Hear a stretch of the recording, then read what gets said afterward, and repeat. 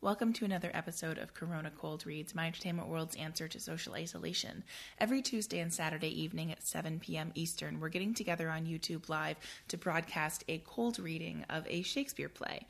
Our actors run the gamut from non-professional actors to some of the biggest names in North American classical theater. But what we all have in common is just a really genuine love of Shakespeare. And in these uncertain, really genuinely scary times, what makes us feel better is getting together and listening to the text and exploring these stories together. So hopefully these episodes will bring you comfort as well, and you'll enjoy them as much as we enjoyed recording them. All of the videos are available on our YouTube channel, which you just search My Entertainment World, as well as on our website, myentertainmentworld.ca, where you can find the full cast lists, as well as lots of other articles and all of our other content that we have going up all the time.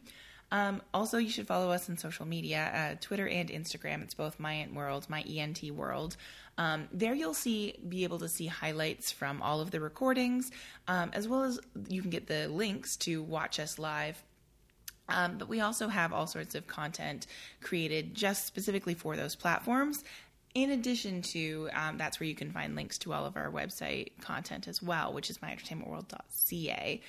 The videos do stay up after the live recording, so you can watch them after the fact, or you can catch the audio version in the podcast feed, which is you just search My Entertainment World in iTunes, and there you'll find all of our different podcast series, where we have the favorite series, the Shakespeare series, the nominee interview series, Corona Cold Reads, Corona Movie Club, Season 1, Episode 1, and the My Entertainment World podcast.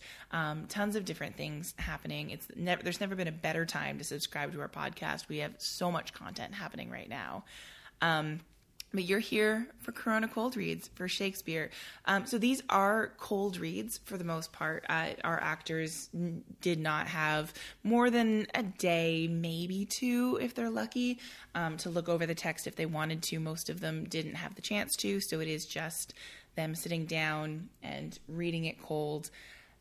So you'll be able to hear that. There will be some rocky moments and some times when we may have to pause and wonder why somebody's got their Zoom on mute, or you know how things happen. We're all adjusting to these new technologies to cope with what we're going through right now. So I hope you enjoy. So here it is. We finally made it to Hamlet. We've been asked over and over because we tended to front load a lot of the hits. We did a lot of the really big stuff in the first few weeks. We put off Hamlet for a lot of reasons, I think. One, it's really long, and so we were just kind of apprehensive about doing a totally uncut cold read. You don't see Hamlet totally uncut very often. This one's almost 4 hours in length. It's a little shorter than we expected, actually, because our Hamlet spoke really fast, out of just pure generosity, I think. I think he just took pity on us and was like, I'm just going to go really fast. But you don't need me to tell you the story of Hamlet. Obviously, Prince of Denmark, dead father, revenge my death, blah, blah, blah. It's basically The Lion King. Don't tell Matt Yipchuk I called it that. But, yeah, it's Hamlet. What am I going to say? One of the reasons we kind of put it off is it's up on this super high pedestal, and I don't know. I think it lives up to it. I do think it's one of those plays that is not often directed very well, but when you really boil it down and really focus in on what's actually on the page, the reason it is considered such a great play is because what's actually on the page is really dense and really complex and really interesting and often quite heartbreaking. The goods are there. It stands up. It doesn't always stand up in performance, but in its purest form, which a cold read is, it's really there. And it's especially there when you have a good Hamlet. And so I cast Jesse Nuremberg because he's just my favorite actor. End of sentence. Like, I just think he's the best. There's a whole origin story of why my site exists that has to do with seeing him in a production of Bent. He's just awesome. And he, I think, is especially effective. Well, he's really a Shakespeare actor, but I also think he's especially effective in like really sort of heady roles, really intellectualized roles. And so him as Hamlet was something I've never seen, but I've always been like, why won't you people cast him as Hamlet? So I did, because you got to take things in your own hands sometimes. Our Polonius is Nicanor Campos, our Claudius is Christopher Prentice, and our Ophelia is Erin Eldershaw in her second read with us, which was very exciting to have her. She's a beautiful Ophelia. And so we actually lost our Gertrude like the afternoon of the reading. Someone had food poisoning and we had to recast at the very last second. So with no notice whatsoever, the extraordinary Carmen Grant stepped in. And Carmen Grant is just, she's the greatest. I saw her as Isabella at Stratford and man, she's awesome. Hilariously, actually, Chris, who plays Claudius, had played Claudio in that production, so they were brother and sister. And so he's got this line in Hamlet where he says, "My sometime sister, now wife," and we enjoyed that quite a bit because she played his sister, and now she was playing his wife. But yeah, Carmen Grant, extraordinary. It was such an honor to have her. So excited, and honestly, with so little notice too, for her to step in like that and be so as good as she was as Gertrude was just. I mean, come on, guys. It's just the best stuff. This is the best stuff. Also, our Rosencrantz and Guildenstern are Tori Urquhart and Gabby Grice, which I don't know if you guys can tell on the reading, but they're real trouble when you put them together. So I would think I was asking for trouble when I did that. Eventually, we'll probably do Rosencrantz and Guildenstern are dead and hopefully reunite as much of this cast as possible. So we'll see. But I hope you enjoyed this Hamlet. Jesse goes really fast just to spare us so that it's not over 4 hours. So hope you enjoy. Hamlet totally stands up. Tell everyone you know. Who's there? Nay, answer me. Stand and unfold yourself. Long live the king. Bernardo? He. You come most carefully upon your hour. 'Tis now struck 12.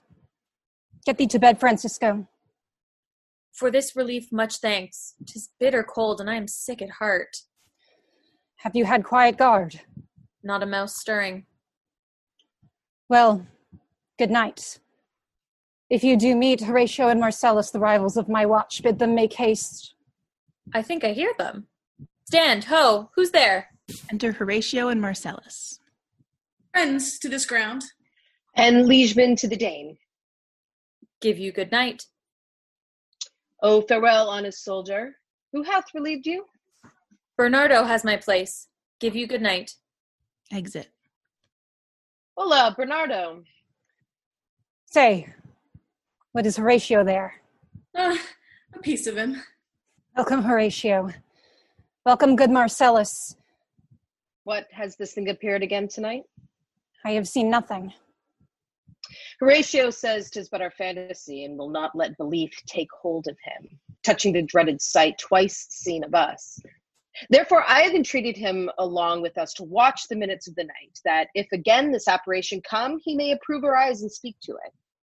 Tush, tush. 'Twill not appear. Sit down a while, and let us once again assail your ears that are so fortified against our story that we have 2 nights seen. Well, sit we down, and let us hear Bernardo speak of this. Last night of all, when yon same star that's westward from the pole had made his course to illume the part of heaven where now it burns, Marcellus and myself, the bell then beating one. Enter. Peace, peace, break thee off. Look where it comes again. In the same figure like the king that's dead. Thou art a scholar, speak to it, Horatio. Looks it not like the king? Mark it, Horatio. Most like. It harrows me with fear and wonder. It would be spoke to. Question it, Horatio. What art thou that usurped this time of night, together with that fair and warlike form in which the majesty of buried Denmark did sometimes march? By heaven, I charge thee speak. Oh, it is offended. See, it stalks away. Stay! Speak! Speak! I charge thee, speak! Exit ghost. 'Tis gone, and will not answer. Oh, now, Horatio, you tremble and look pale. Is not this something more than fantasy? What think you on it? Before my God, I might not disbelieve without the sensible and true avouch of mine own eyes. Is it not like the king? As thou art like to thyself. Such was the very armor he had on when he the ambitious Norway combated. So Frowned he once when in angry parley he smote the sledded Polak on the ice. 'Tis strange. Thus twice before, and jumped at the stead hour, with martial stalk hath he gone by our watch. In what particular thought to work I know not, but in the gross and scope of my opinion, this bodes some strange eruption to our state. Good now, let's sit down and tell me, he that knows, why this same strict and most observant watch so nightly toils in subject of the land? And why such daily cast of brazen cannons and foreign mart of impairment of war? Why such an impressive ships, whose sore task does not divide the Sunday from the week? What might be toward that sweaty haste doth make the night joint labor with day? Who is that cannon for me? That can I. At least the whisper goes so.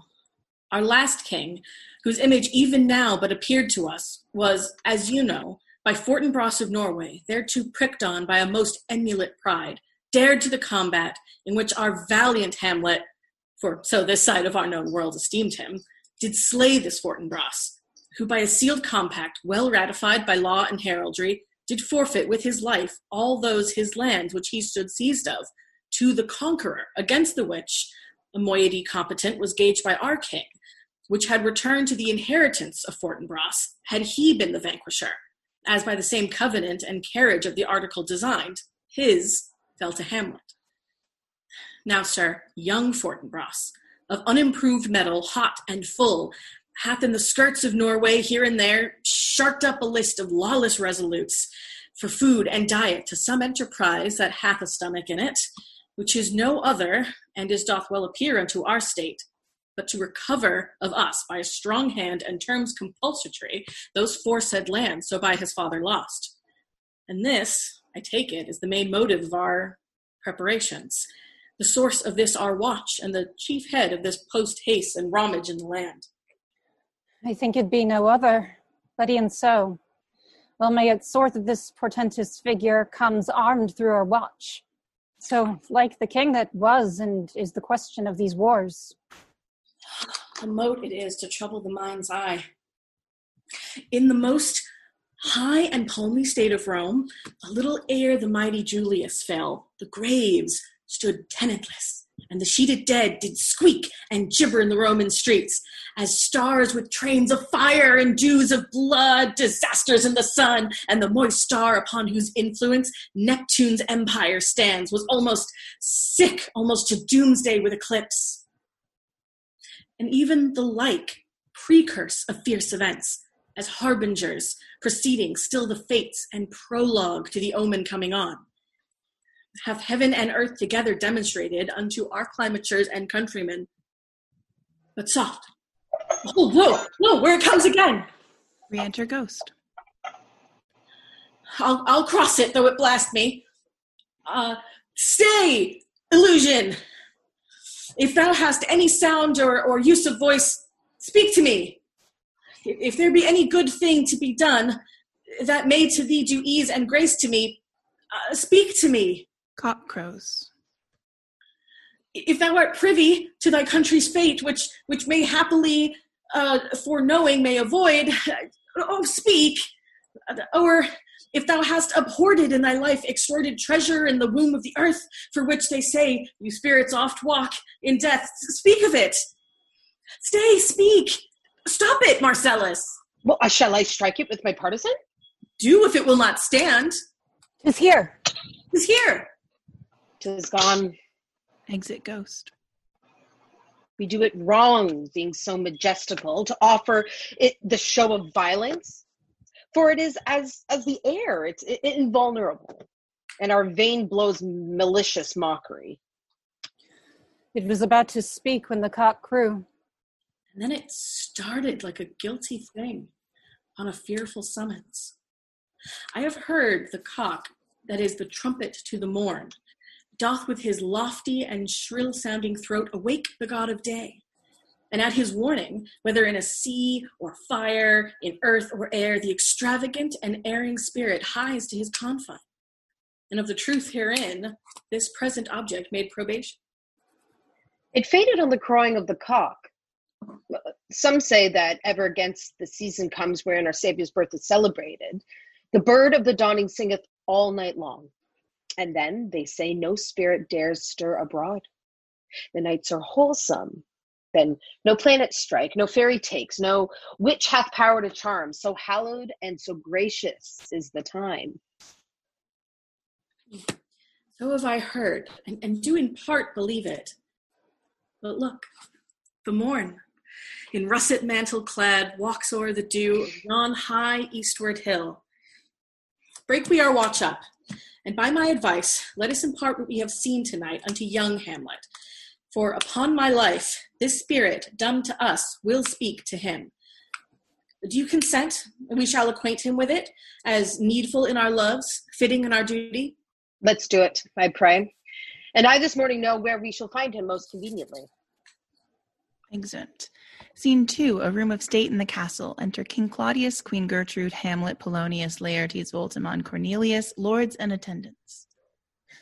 Though yet of Hamlet, our dear brother's death, the memory be green, and that it us befitted to bear our hearts in grief, and our whole kingdom to be contracted in one brow of woe, yet so far hath discretion fought with nature, that we with wisest sorrow think on him, together with remembrance of ourselves.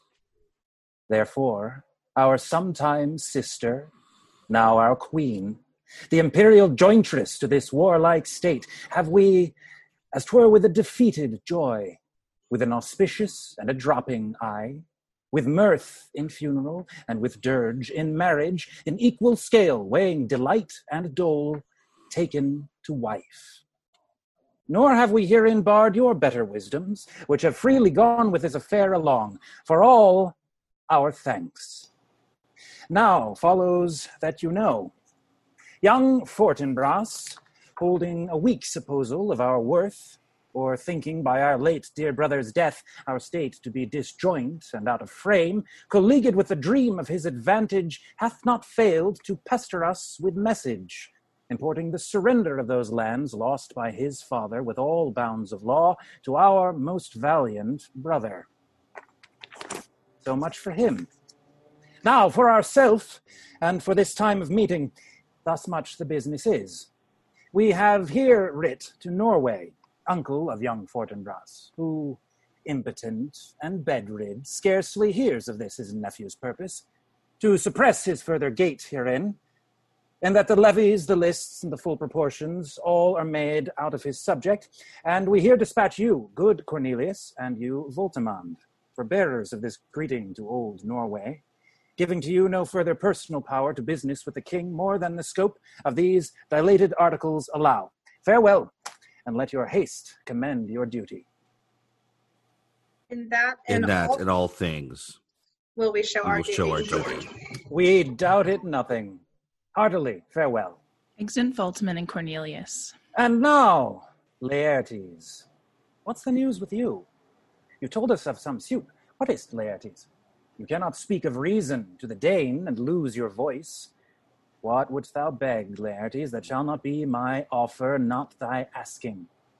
The head is not more native to the heart, the hand more instrumental to the mouth, than is the throne of Denmark to thy father.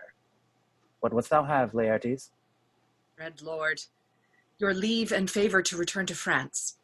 For whence, though willingly I came to Denmark to show my duty in your coronation, yet now I must confess, that duty done, my thoughts and wishes bend again towards France, and bow them to your gracious leave and pardon. Have you your father's leave? What says Polonius? He hath, my lord, wrung from me my slow leave by laboursome petition, and at last, upon his will, I sealed my hard consent. I do beseech you, give him leave to go. Take thy fair hour, Laertes. Time be thine, and thy best graces spend it at thy will.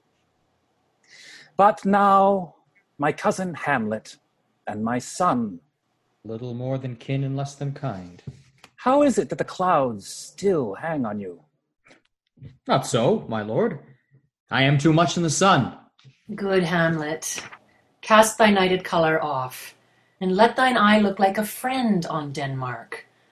Do not forever with thy veiled lid seek for thy noble father in the dust.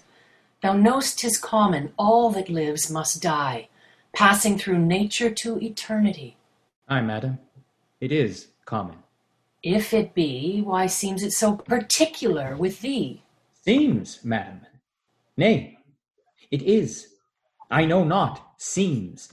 'Tis not alone my inky cloak, good mother, nor customary suits of solemn black, nor windy suspiration of forced breath, no, nor the fruitful river in the eye, nor the dejected haviour of the visage, together with all forms, moods, shapes of grief that can denote me truly.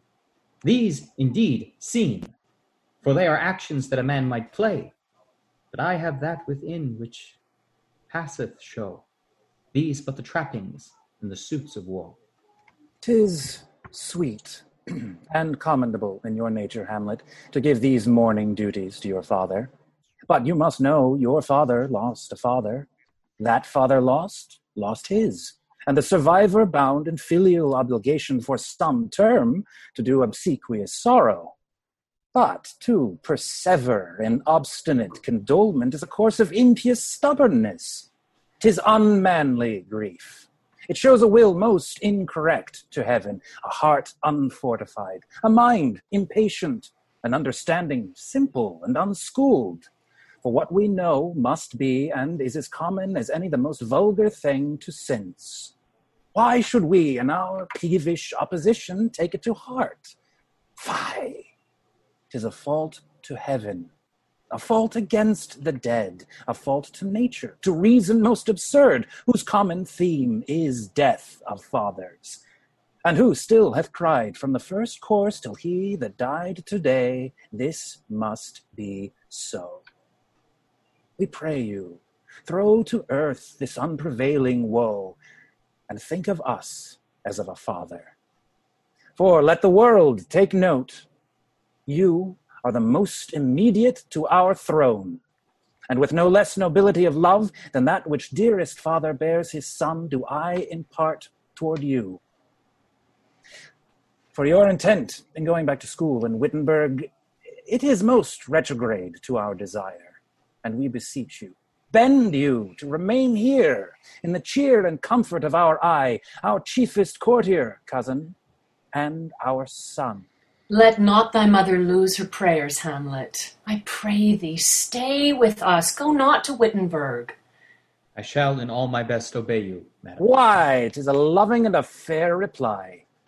He is ourself in Denmark. Madam, come. This gentle and unforced accord of Hamlet sits smiling to my heart, in grace whereof no jocund health the Denmark drinks today, but the great cannon to the clouds shall tell, and the kings rouse the heavens, hold brew it again, respeaking earthly thunder. Come, away. Exeunt all but Hamlet. Oh, that this too solid flesh would melt, thaw, and resolve itself into a dew, or that the everlasting had not fixed his cannon against self-slaughter. Oh, God! God! How weary, stale, flat, and unprofitable seem to me all the uses of this world. Fie on it! Fie! 'Tis an unweeded garden that grows to seed. Things rank and gross in nature possess it merely.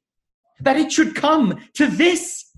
But 2 months dead! Nay, not so much, not 2. So excellent a king that was to this Hyperion to a satyr, so loving to my mother that he might not beteem the winds of heaven, visit her face too roughly. Heaven and earth, must I remember? Why, she would hang on him as if increase of appetite had grown by what it fed on, and yet within a month, let me not think on it. Frailty, thy name is woman.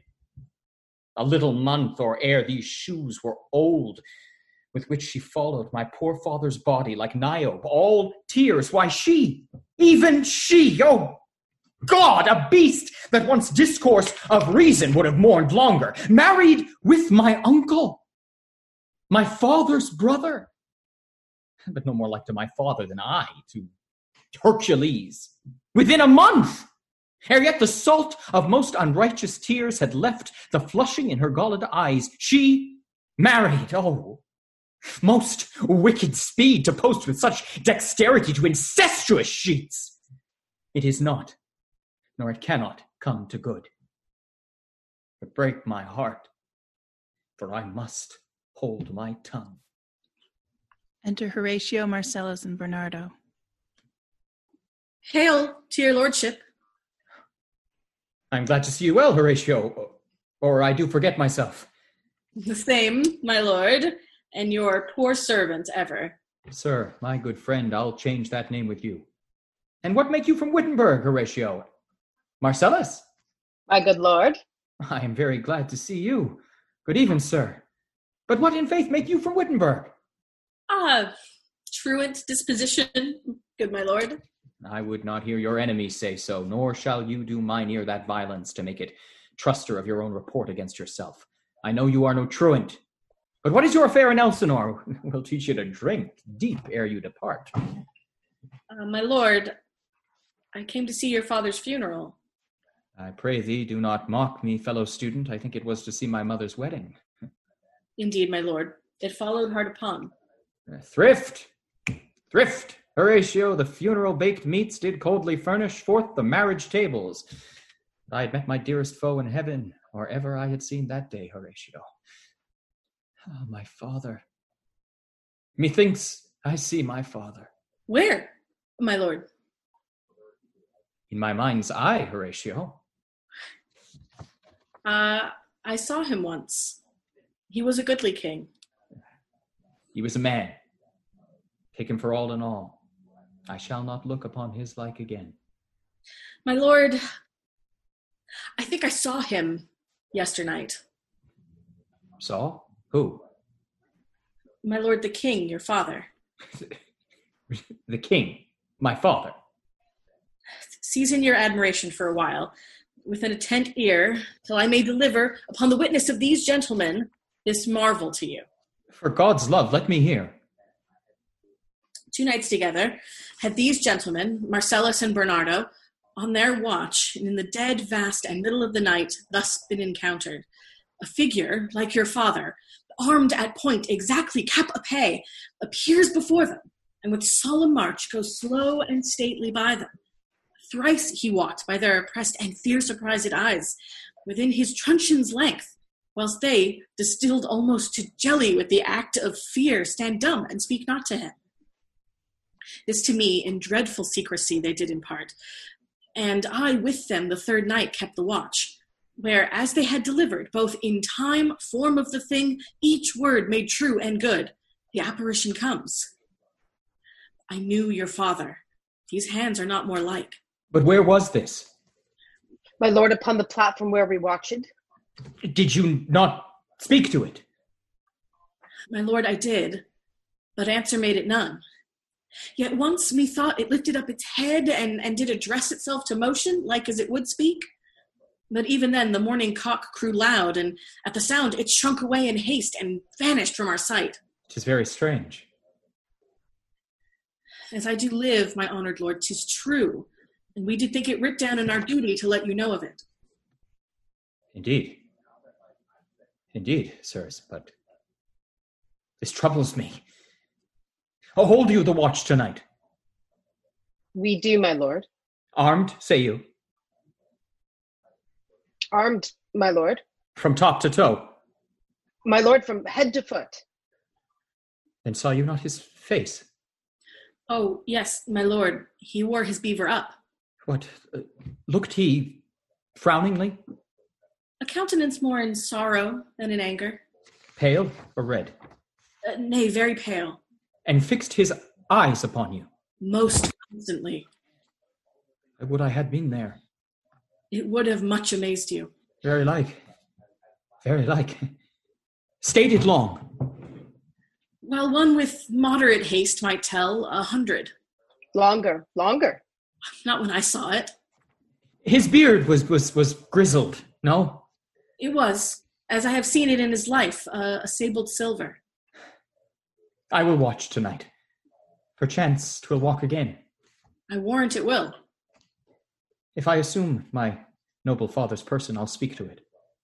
Though hell itself should gape and bid me hold my peace, I pray you all, if you have hitherto concealed this sight, let it be tenable in your silence still. And whatsoever else shall hap tonight, give it an understanding, but no tongue. I will requite your loves. So fare you well. Upon the platform twixt 11 and 12, I'll visit you. Our duty to your honor.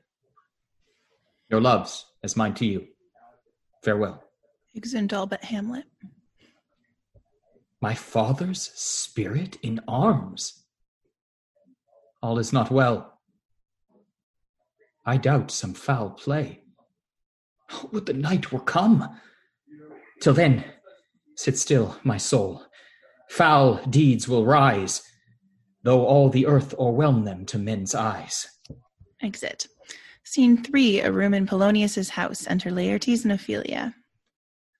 My necessaries are embarked. Farewell. And sister, as the winds give benefit and convoy is assistant, do not sleep, but let me hear from you. Do you doubt that? For Hamlet and for the trifling of his favor, hold it a fashion and a toy in blood. A violet in the youth of priming nature. Forward, not permanent, sweet, not lasting, the perfume and suppliance of a minute, no more. No more but so. Think it no more. For nature, crescent, does not grow alone in the thews and bulk, but as this temple waxes, the inward service of the mind and soul grow wide withal. Perhaps he loves you now, and now no soil nor caudle doth besmirch the virtue of his will, but you must fear his greatness weighed. His will is not his own, for he himself is subject to his birth. He may not, as unvalued persons do, carve for himself, for on his choice depends the safety and the health of this whole state, and therefore must his choice be circumscribed unto the voice and yielding of that body whereof he is the head. Then if he says he loves you, it fits your wisdom so far to believe it, as he is particular act and place may give his saying deed, which is no further than the main voice of Denmark goes withal. Then weigh what loss your honor may sustain. If with too cretin ear you list his songs, or lose your heart, or your chaste treasure open to his unmastered importunity, fear it, Ophelia, fear it, my dear sister, and keep you in the rear of your affection, out of the shot and danger of desire. Your cherished maid is prodigal enough. If she unmask her beauty to the moon, virtue itself scapes not calumnious strokes. The cankers gall the infant of the spring, too oft before their buttons be disclosed. And in the morn and liquid dew of youth, contagious blastments are most imminent. Be wary then. Best safety lies in fear. Youth to itself rebels, though none else near.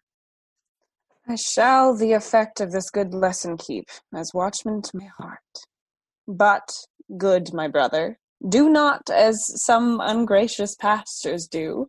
Show me the steep and thorny way to heaven, whiles, like a puffed and reckless libertine, himself the primrose path of dalliance treads, and recks not his own reed.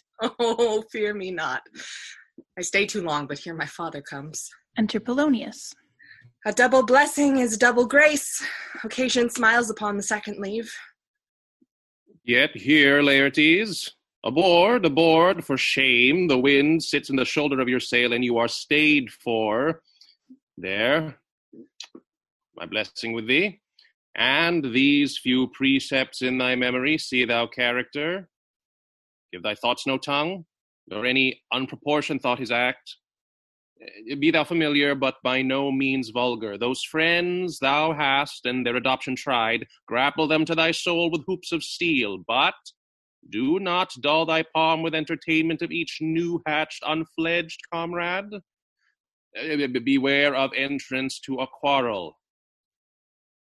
Being in, beareth that the opposed may beware of thee. Give every man thy ear, but few thy voice. Take each man's censure, but reserve thy judgment. Costly thy habit as thy purse can buy, but not expressed in fancy, rich, not gaudy.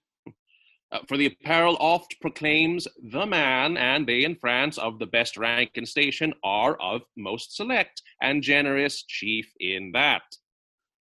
Neither a borrower nor a lender be, for loan oft loses both itself and friend, and borrowing dulls the edge of husbandry.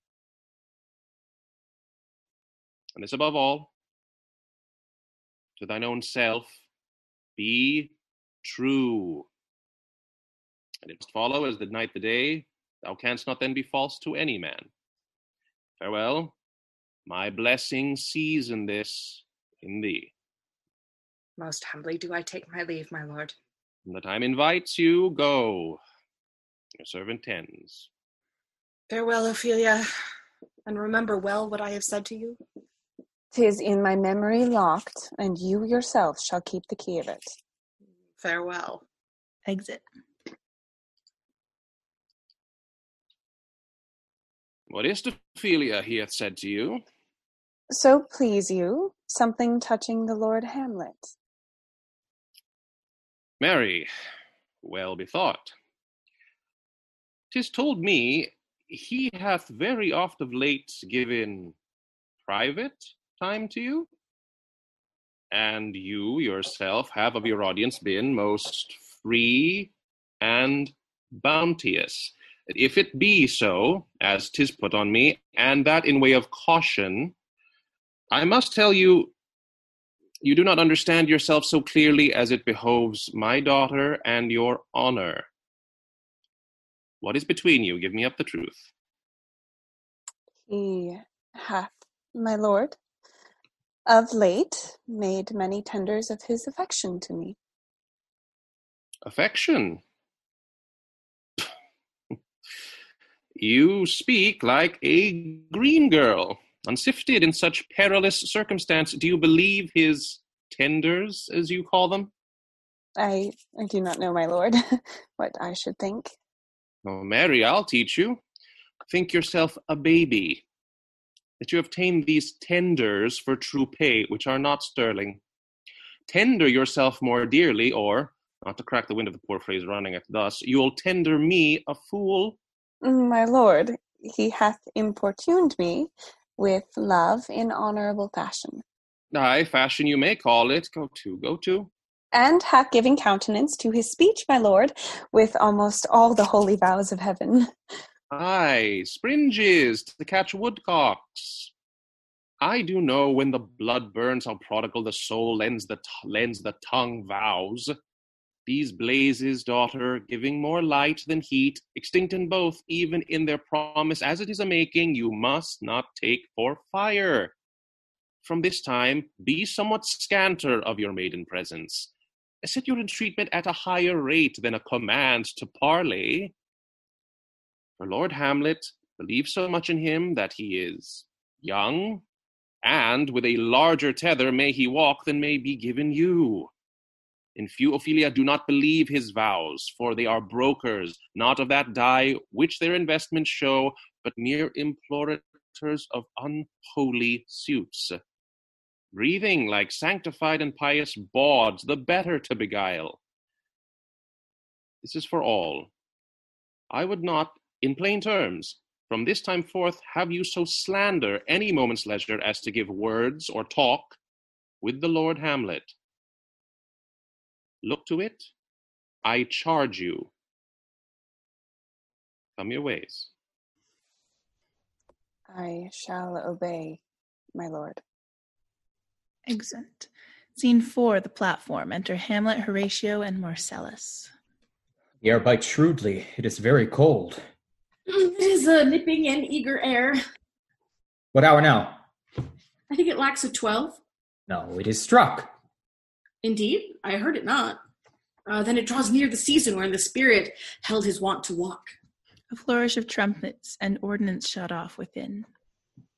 What does this mean, my lord? The king doth wake tonight and takes his rouse, keeps wassail and the swaggering upspring reels, and as he drains his draughts of Rhenish down, the kettle drum and trumpet thus bray out the triumph of his pledge. Is it a custom? Aye, marry, is't. But to my mind, though I am native here, and to the manner born, it is a custom more honoured in the breach than the observance. This heavy-headed revel east and west makes us traduced and taxed of other nations. They cleap us drunkards, and with swinish phrase soil our addition, and indeed it takes from our achievements, though performed at height, the pith and marrow of our attribute. So oft it chances in particular men that for some vicious mould of nature in them, as in their birth, wherein they are not guilty, since nature cannot choose his origin, by the o'ergrowth of some complexion, oft breaking down the pales and forts of reason, or by some habit that too much o'erleavens the form of plausive manners, that these men, carrying, I say, the stamp of one defect, being nature's livery or fortune's star, their virtues else, be they as pure as grace, as infinite as man may undergo, shall in the general censure take corruption from that particular fault. The dram of eel doth all the noble substance of a doubt to his own scandal. Look, my lord, it comes. Enter Ghost. Angels and ministers of grace defend us. Be thou a spirit of health or goblin damned, bring with thee airs from heaven or blasts from hell. Be thy intents wicked or charitable, thou comest in such a questionable shape that I will speak to thee.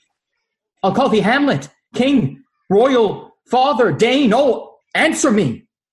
Let me not burst in ignorance, but tell why thy canonized bones, hearsed in death, have burst their cerements.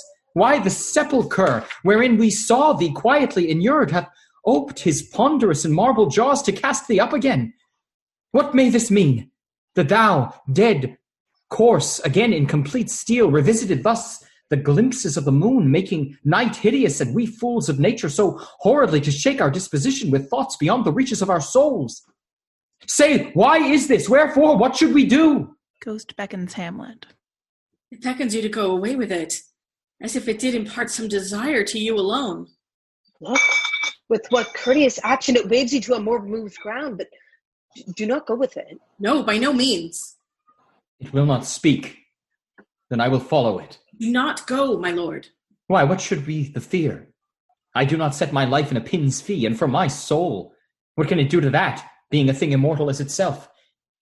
It waves me forth again, I'll follow it. What if it tempt you toward the flood, my lord, or to the dreadful summit of the cliff that beetles o'er his base into the sea, and there assumes some other horrible form which might deprive your sovereignty of reason and draw you into madness? Think of it. The very place puts toys of desperation without more motive into every brain that looks so many fathoms to the sea and hears it roar beneath. It waves me still. Go on. I'll follow thee. You shall not go, my lord. Hold off your hands. He ruled. You shall not go. My fate cries out and makes each petty artery in this body as hardy as the Nemean lion's nerve. Still I am called. Unhand me, gentlemen. By heaven, I'll make a ghost of him that lets me. I say away. Go on. I'll follow thee. Exeunt Ghost and Hamlet. Oh, he waxes desperate with imagination. Let's follow. 'Tis not fit thus to obey him. Have after. To what issue will this come? Something is rotten in the state of Denmark. Heaven will direct it. Nay, let's follow him. Exeunt. Scene 5, another part of the platform. Enter Ghost and Hamlet. Where wilt thou lead me? Speak. I'll go no further. Mark me. I will. My hour is almost come, when I to sulphurous and tormenting flames must render up myself. Alas, poor ghost. Pity me not, but lend thy serious hearing to what I shall unfold. Speak. I am bound to hear. So art thou to revenge when thou shalt hear. What? I am thy father's spirit, doomed for a certain term to walk the night, and for the day confined to fast and fires, till the foul crimes done in my days of nature are burnt and purged away. But that I am forbid to tell the secrets of my prison house, I could a tale unfold, whose lightest word would harrow up thy soul, freeze thy young blood, make thy two eyes like stars start from their spheres, thy knotted and combined locks to part, and each particular hair to stand on end, like quills upon the fretful porpentine. But this eternal blazon must not be. To ears of flesh and blood, list, oh list, if thou didst ever thy dear father love. God. Revenge his foul and most unnatural murder. Murder? Murder most foul, as in the best it is, but this most foul, strange, and unnatural. Haste me to know it, that I, with wings as swift as meditation or the thoughts of love, may sweep to my revenge. I find thee apt, and duller shouldst thou be when the fat weed that roots itself in ease on leaf and wharf. Wouldst thou not stir in this? Now, Hamlet, here.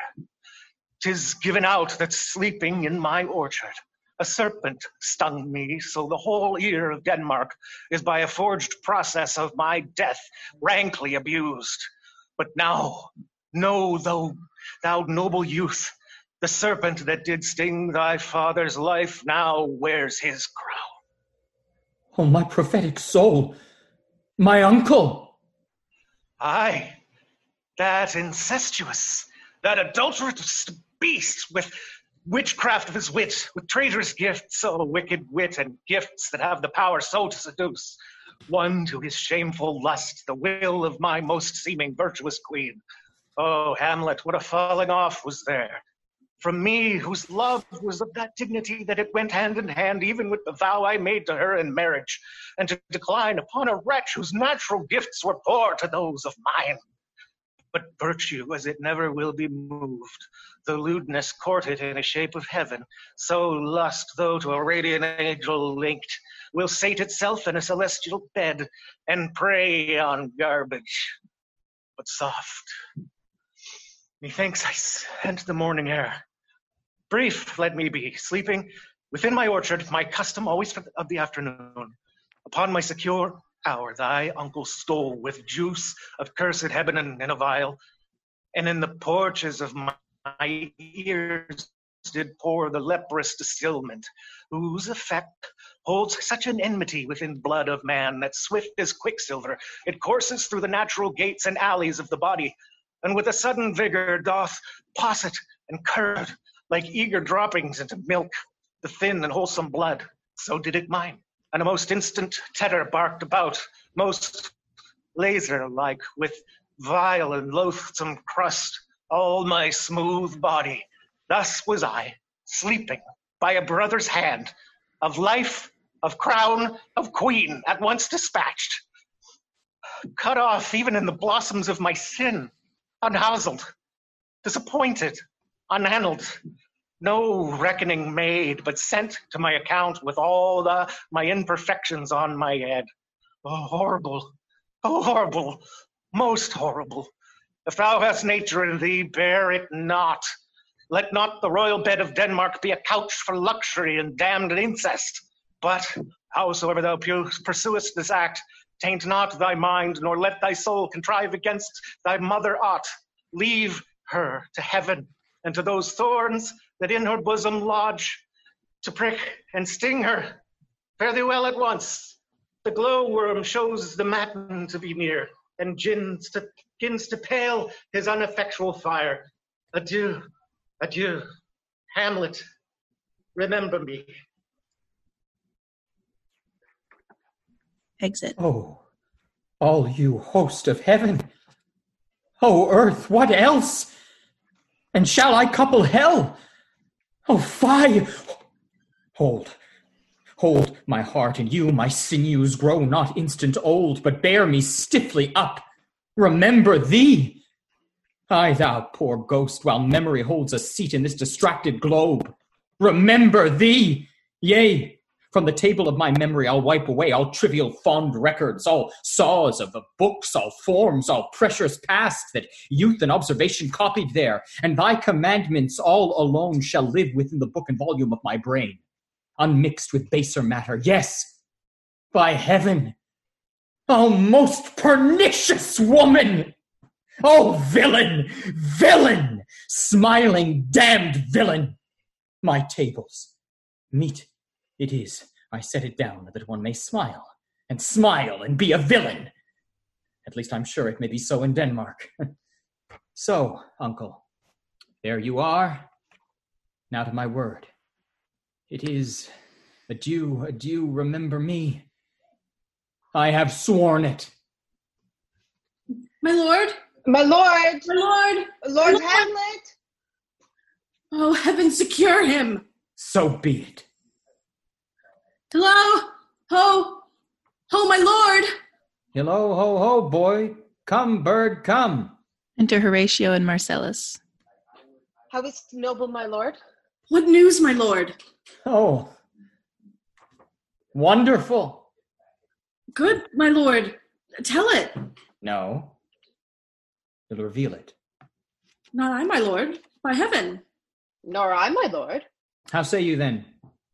Would heart of man once think it? But you'll be secret? Aye, by heavens, my lord. Is there a villain dwelling in all Denmark, but he's an errant knave? There needs no ghost, my lord, come from the grave to tell us this. Why, right. You are in the right. And so, without more circumstance at all, I hold it fit that we shake hands and part. You as your business and desire shall point you, for every man has business and desire, such as it is. And for mine own part, look you, I'll go pray. These are but wild and whirling words, my lord. I'm sorry they offend you heartily. Yes, faith, heartily. There's no offense, my lord. Yes, by St. Patrick, but there is, Horatio, and much offense, too. Touching this vision here, it is an honest ghost, that, let me tell you, for your desire to know what is between us, or master it as you may. And now, good friends, as you are friends, scholars, and soldiers, give me one poor request. What is, my lord? We will. Never make known what you have seen tonight. My lord, we will not. Nay, but swear it. In faith, my lord, not I. Nor I, my lord, in faith. Upon my sword. We have sworn, my lord, already. Indeed, upon my sword, indeed. Swear! Ha ha ha ha! Boy, sayest thou so? Art thou there, true penny? Come on. You hear this fellow in the cellarage. Consent to swear. Propose the oath, my lord. Never to speak of this that you have seen. Swear by my sword. Swear! Hicke to bicke, then we'll shift our ground. Come hither, gentlemen, and lay your hands again upon my sword. Never to speak of this that you have heard. Swear by my sword. Swear! Well said, old mole. Canst work in the earth so fast, a worthy pioneer. Once more, remove, good friends. Oh, day and night, this is but wondrous strange. And therefore, as a stranger, give it welcome. There are more things in heaven and earth, Horatio, that are dreamt of in your philosophy.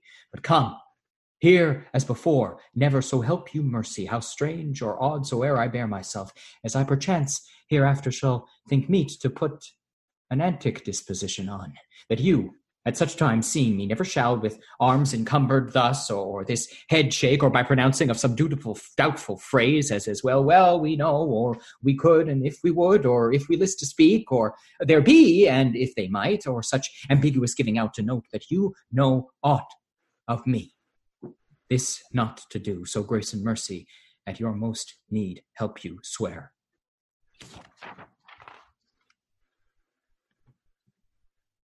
Rest, perturbed spirit.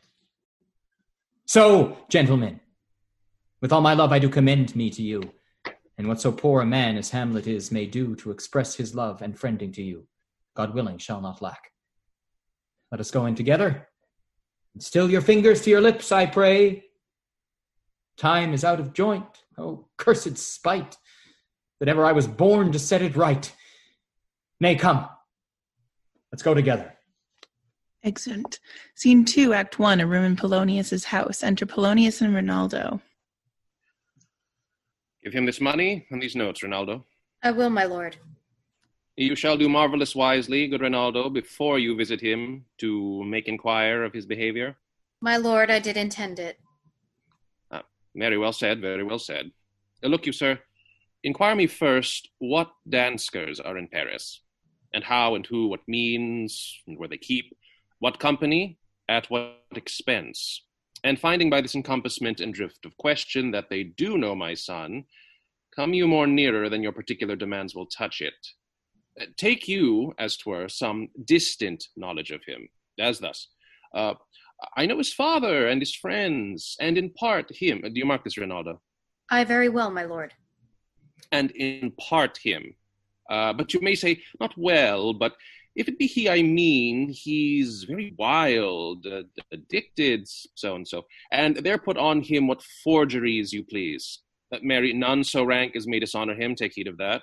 But, sir, such wanton, wild, and usual slips as our companions, noted and most known to youth and liberty. As gaming, my lord. Aye, or drinking, fencing, swearing, quarreling, drabbing, you may go so far. My lord, that would dishonor him. Faith, no. As you may, season it in the charge. You must not put another scandal on him that he is open to incontinency, that's not my meaning. But breathe his faults so quaintly that they may seem the taints of liberty, the flash and outbreak of a fiery mind, a savageness in unreclaimed blood, of general assault. But, my good lord... Wherefore should you do this? Aye, my lord, I would know that. Marry, sir, here's my drift, and I believe it is a fetch of warrant. You laying these slight sullies on my son, as 'twere a thing a little soiled i' the working, mark you, your party in converse, him you would sound, having ever seen in the predominant crimes the youth you breathe of guilty, be assured he closes with you in this consequence. Good sir, or so, or friend, or gentleman, according to the phrase or the edition of Man and Country. Very good, my lord. And then, sir, does he thus. He does... What was I about to say? By the mass, I was about to say something. Where did I leave? At closes in the consequence, at friend or so, and gentleman. That closes in the consequence, I marry. He closes thus. I know the gentleman. I saw him yesterday, or t'other day, or then, with such or such, and as you say, there was a gaming. There o'ertook in his rouse, there falling out at tennis, or perchance I saw him enter such a house of sale, be it illicit a brothel, or so forth. See you now? Your bait of falsehood takes this carp of truth. And thus do we of wisdom and of reach, with windlasses and with assays of bias, by indirections find directions out. So by my former lecture and advice, shall you, my son. You have me, have you not? My lord, I have. God be with you. Very well. Good, my lord. Observe his inclination in yourself. I shall, my lord. And let him ply his music. Well, my lord. Farewell. Exit Rinaldo. Enter Ophelia. How now, Ophelia? What's the matter? Oh, my lord, I have been so affrighted. With what? In the name of God? My lord, as I was sewing in my closet, Lord Hamlet with his doublet all unbraced, no hat upon his head, his stockings fouled, ungartered, and down jivvy to his ankle, pale as his shirt, his knees knocking together, and with a look so piteous and purport, as if he had been loosed out of hell, to speak horrors. He comes before me. Mad for thy love? My lord, I do not know, but truly I do fear it. But what said he? He took me by the wrist and held me hard. Then goes he to the length of his arm, and with his other hand thus o'er his brow he falls to such perusal of my face as if he would draw it. Long stayed he so, at last a little shaking of mine arm, and thrice his head thus waving up and down, he raised a sigh so piteous and profound, as it did seem to shatter all his bulk and end his being. That done, he lets me go, and with his head o'er his shoulder turned, He seemed to find his way without his eyes, for out of doors he went without their helps. And to the last, bended their light on me. Come, go with me. I will go seek the king. This is the very ecstasy of love, whose violent property fordoes itself and leads the will to desperate undertakings, as oft as any passion under heaven that does afflict our natures. I'm sorry. What, have you given him any hard words of late? No, my good lord, but as you did command, I did repel his fetters and denied his access to me. That hath made him mad. I am sorry that with better heed and judgment I had not quoted him. I feared he did but trifle, and meant to wreck thee. But beshrew my jealousy. By heaven, it is as proper to our age to cast beyond ourselves in our opinions as it is common for the younger sort to lack discretion. Come, go with me to the king. This must be known, which, being kept close, might move more grief to hide than hate to utter love. Excellent. Scene 2, a room in the castle. Enter King Claudius, Queen Gertrude, Rosencrantz, Guildenstern, and attendants. Welcome, dear Rosencrantz and Guildenstern. Moreover, that we did long to see you, the need we have to use you did provoke our hasty sending. Something have you heard of Hamlet's transformation, so call it, sith not the exterior nor the inward man resembles that it was. What it should be, more than his father's death, that thus hath put him so much from the understanding of himself, I cannot dream of. I entreat you both, that being of so young days brought up with him, and sith so neighboured to his youth and behaviour, that you vouchsafe your rest here in our court some little time, so by your company is to draw him on to pleasures, and to gather so much as from occasion you may glean, whether aught to us unknown afflicts him thus, that opened lies within our remedy. Good gentlemen, he hath much talked of you, and sure I am 2 men there are not living to whom he more adheres. If it will please you to show us so much gentry and goodwill as to expend your time with us a while for the supply and profit of our hope, your visitation shall receive such thanks as fits a king's remembrance.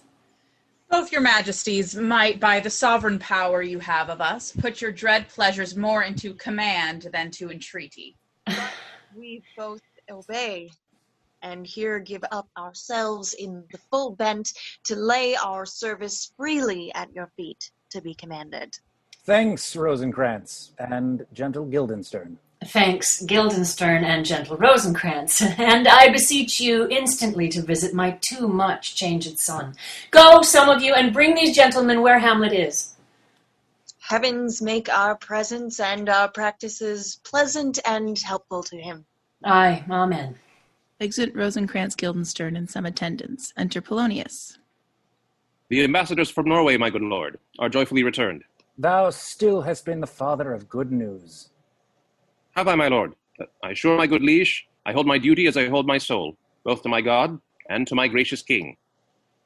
And I do think, or else this brain of mine hunts not the trail of policy so sure as it have used to do, that I have found the cause, the very cause of Hamlet's lunacy. Oh, speak of that. That do I long to hear. Give first admittance to the ambassadors. My news shall be the fruit to that great feast. Thyself do grace to them and bring them in. Exit Polonius. He tells me, my dear Gertrude, he hath found the head and source of all your son's distemper. I doubt it is no other but the maim, his father's death, and our o'er-hasty marriage. Well, we shall sift him. Re-enter Polonius with Voltimand and Cornelius. Welcome, my good friends. Say, Voltimand, what from our brother Norway? Most fair return of greetings and desires. Upon our first, he sent out to suppress his nephew's levies, which to him appeared to be a preparation against the Polack. But better looked into, he truly found it was against your highness, whereat grieved that so his sickness, age, and impotence was falsely borne in hand, sends out arrests on Fortinbras, which he, in brief, obeys, receives rebuke from Norway, and, in fine, makes vow before his uncle nevermore to give the assay of arms against your majesty.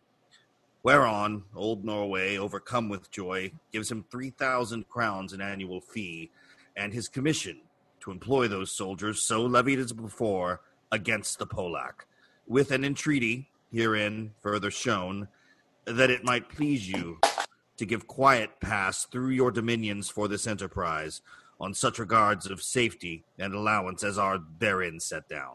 It likes us well, and at our more considered time we'll read, answer, and think upon this business. Meantime, we thank you for your well-took labor. Go to your rest. At night we'll feast together. Most welcome home. Exeunt Voltimand and Cornelius. This business is well ended. My liege and madam, to expostulate what majesty should be, or what duty is, why day is day, night, night, and time is time, were nothing but to waste night, day, and time. Therefore, since brevity is the soul of wit, and tediousness the limbs and outward flourishes, I will be brief. Your noble son is mad. A mad true madness, what is't but to be nothing else but mad. But let that go. More matter with less art. There is no art at all. That he is mad, 'tis true, 'tis pity, and pity 'tis true. A foolish figure, but farewell it, for I want. Let us grant him then, and now remains that we find out the cause of this effect, or rather say the cause of this defect. For this effect defective comes by cause. Thus it remains, and the remainder thus. Prepend, I have a daughter, have while she is mine, who in her duty and obedience mark hath given me this. Now gather and surmise. Reads. To the celestial and my soul's idol, the most beautified Ophelia. That's an ill phrase, a vile phrase. Beautified is a vile phrase, but you shall hear. Thus, in her excellent white bosom, these, etc. Came this from Hamlet to her? But madam, stay a while. I will be faithful. Doubt thou the stars are fire. Doubt that the sun doth move. Doubt truth to be a liar. But never doubt I love. O dear Ophelia, I am ill at these numbers. I have not art to reckon my groans, but that I love thee best. Oh, most best, believe it. Adieu. Thine evermore, most dear lady, whilst this machine is to him, Hamlet. This in obedience hath my daughter shown me, and more above hath his solicitings, as they fell out in time, means and place, all given to mine ear. But how hath she received his love? What do you think of me? As of a man faithful and honorable. I would fain prove so. But what might you think when I had seen this hot love in the wing, as I perceived it? I must tell you that, before my daughter told me. What might you, or my dear majesty, or queen here think, if I had played the desk or table book, or given my heart a winking, mute and dumb, or looked upon this love with idle sight? What might you think? No, I went round to work, and my young mistress thus I did bespeak. Lord Hamlet is a prince. Out of thy star. This must not be. And then I precepts gave her, that she should lock herself from his resort, admit no messengers, receive no token, which done, she took the fruits of my advice. He, repulsed, a short tale to make, fell into a sadness, then into a fast, thence to a watch, thence into a weakness, thence to a lightness, and by this declension, into the madness wherein he raves, and now all we mourn for. Do you think 'tis thus? It may be, very likely. Hath there been such a time? I'd fain know that I have positively said 'tis so, when it proved otherwise. Not that I know. Take this from this, if this be otherwise. If circumstance lead me, I will find where truth is hid, though it were hid indeed within the center. How may we try it further? You know, sometimes he walks 4 hours together here in the lobby. So he does indeed. At such a time, I'll loose my daughter to him. Be you and I behind an arras then. Mark the encounter. If he love her not, and be not from his reason fallen thereon, let me no assistant for estate. Let me be no assistant for estate, but keep a farm and carters. We will try it. But look, where sadly the poor wretch comes reading. Away, I do beseech you, both away. I'll board him presently. Exeunt King Claudius, Queen Gertrude in attendance. Enter Hamlet reading. Oh, give me leave. How does my good Lord Hamlet? Well, God of mercy. Do you know me, my lord? Excellent well. You are a fishmonger. Not I, my lord. Then I would you were so honest a man. Honest, my lord? Aye, sir, to be honest as this world goes is to be one man picked out of 10,000. Oh, that's very true, my lord. For if the sun breed maggots and a dead dog being a god-kissing carrion, have you a daughter? I have, my lord. Let her not walk in the sun. Conception is a blessing, but not as your daughter may conceive. Friend, look to it. I'll say you by that. Still harping on my daughter. Yet, he knew me not at first. He said I was a fishmonger. He's far gone, and truly in my youth I suffered much extremity for love, very near this. I'll speak to him again. What do you read, my lord? Words. What is the matter, my lord? Between who? I mean, the matter that you read, my lord. Slanders, sir, for the satirical rogue says here that old men have grey beards, that their faces are wrinkled, their eyes purging thick amber and plum tree gum, and that they have a plentiful lack of wit, together with most weak hands, all which, sir, though I most powerfully and potently believe, yet I hold it not honesty to have it thus set down, for yourself, sir, should be old as I am, if like a crab you could go backwards. Though this be madness, yet there is method in't. Will you walk out of the air, my lord? Into my grave. Indeed, that is, out of the air. How pregnant sometimes his replies are. A happiness that often madness hits on, which reason and sanity could not so prosperously be delivered of. I will leave him, and suddenly contrive the means of meeting between him and my daughter. My honourable lord, I will most humbly take my leave of you.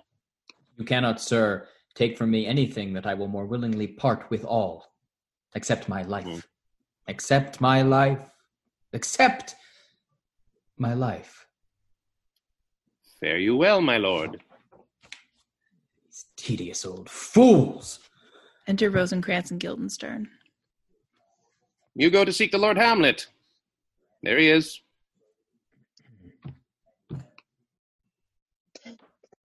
God save you, sir.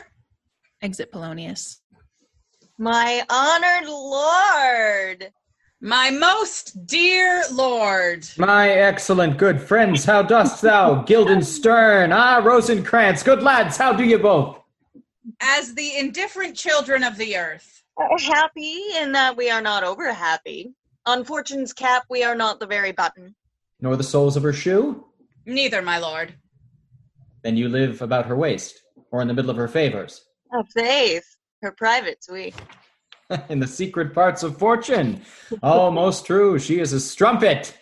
What's the news? None, my lord, but that the world's grown honest. Then is doomsday near. But your news is not true. Let me question more in particular. What have you, my good friends, deserved at the hands of Fortune, that she sends you to prison hither? Prison, my lord. Denmark's a prison. Then is the world one. A goodly one, in which there are many confines, wards, and dungeons, Denmark being one of the worst. We think not so, my lord. Why then 'tis none to you, for there is nothing either good or bad, but thinking makes it so. To me, it is a prison. Why then your ambition makes it one. 'Tis too narrow for your mind. Oh God, I could be bounded in a nutshell and count myself a king of infinite space, were it not that I have bad dreams. Which dreams indeed are ambition, for the very substance of the ambitious is merely the shadow of a dream. A dream itself is but a shadow. Truly, and I hold ambition of so airy and light a quality that it is but a shadow's shadow. Then are our beggars' bodies and our monarchs and outstretched heroes the beggars' shadows. Shall we to the court? For by my fay I cannot reason. We'll wait upon you. No such matter, I will not sort you with the rest of my servants, for to speak to you like an honest man, I am most dreadfully attended, but in the beaten way of friendship. What make you at Elsinore? To visit you, my lord, no other occasion. Beggar that I am even poor in thanks, but I thank you. And sure, dear friends, my thanks are too dear a halfpenny. Were you not sent for? Is it your own inclining? Is it a free visitation? Come, deal justly with me. Come. Nay, speak! What should we say, my lord? Why, anything but to the purpose. You were sent for. And there is a kind of confession in your looks which your modesties have not craft enough to color. I know the good king and queen have sent for you. To what end, my lord? That you must teach me. But let me conjure you, by the rights of our fellowship, by the consonancy of our youth, by the obligation of our ever-preserved love, and by what more dear a better proposer could charge you withal, be even and direct with me, whether you were sent for or no. What say you? Nay, then, I have an eye of you. If you love me, hold not off. My lord, we were sent for. I will tell you why. So shall my anticipation prevent your discovery, and your secrecy to the king and queen moult no feather. I have of late, but wherefore I know not, lost all my mirth, forgone all custom of exercises, and indeed it goes so heavily with my disposition that this goodly frame, the earth, seems to me a sterile promontory, this most excellent canopy, the air, look you, this brave o'erhanging firmament, this majestical roof fretted with golden fire, why, it appears no other thing to me than a foul and pestilent congregation of vapors. What a piece of work is a man! How noble in reason! How infinite in faculty, in form, in moving, how express and admirable, in action, how like an angel, in apprehension, how like a god! The beauty of the world, the paragon of animals, and yet to me, what is this quintessence of dust? Man delights not me, no, nor woman either. Though by your smiling you seem to say so. My lord, there was no such stuff in my thoughts. Why did you laugh then when I said man delights not me? To think, my lord, if you delight not in man, what Lenten entertainment the players shall receive from you. We coted them on the way, and hither are they coming, to offer you service. He that plays the king shall be welcome. His majesty shall have tribute of me. The adventurous knight shall use his foil and target.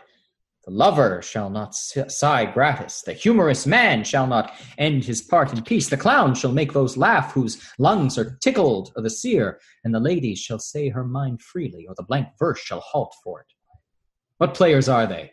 Even those you were wont to take delight in, the tragedians of the city. How chances that they travel? Their residence, both in reputation and profit, was better both ways.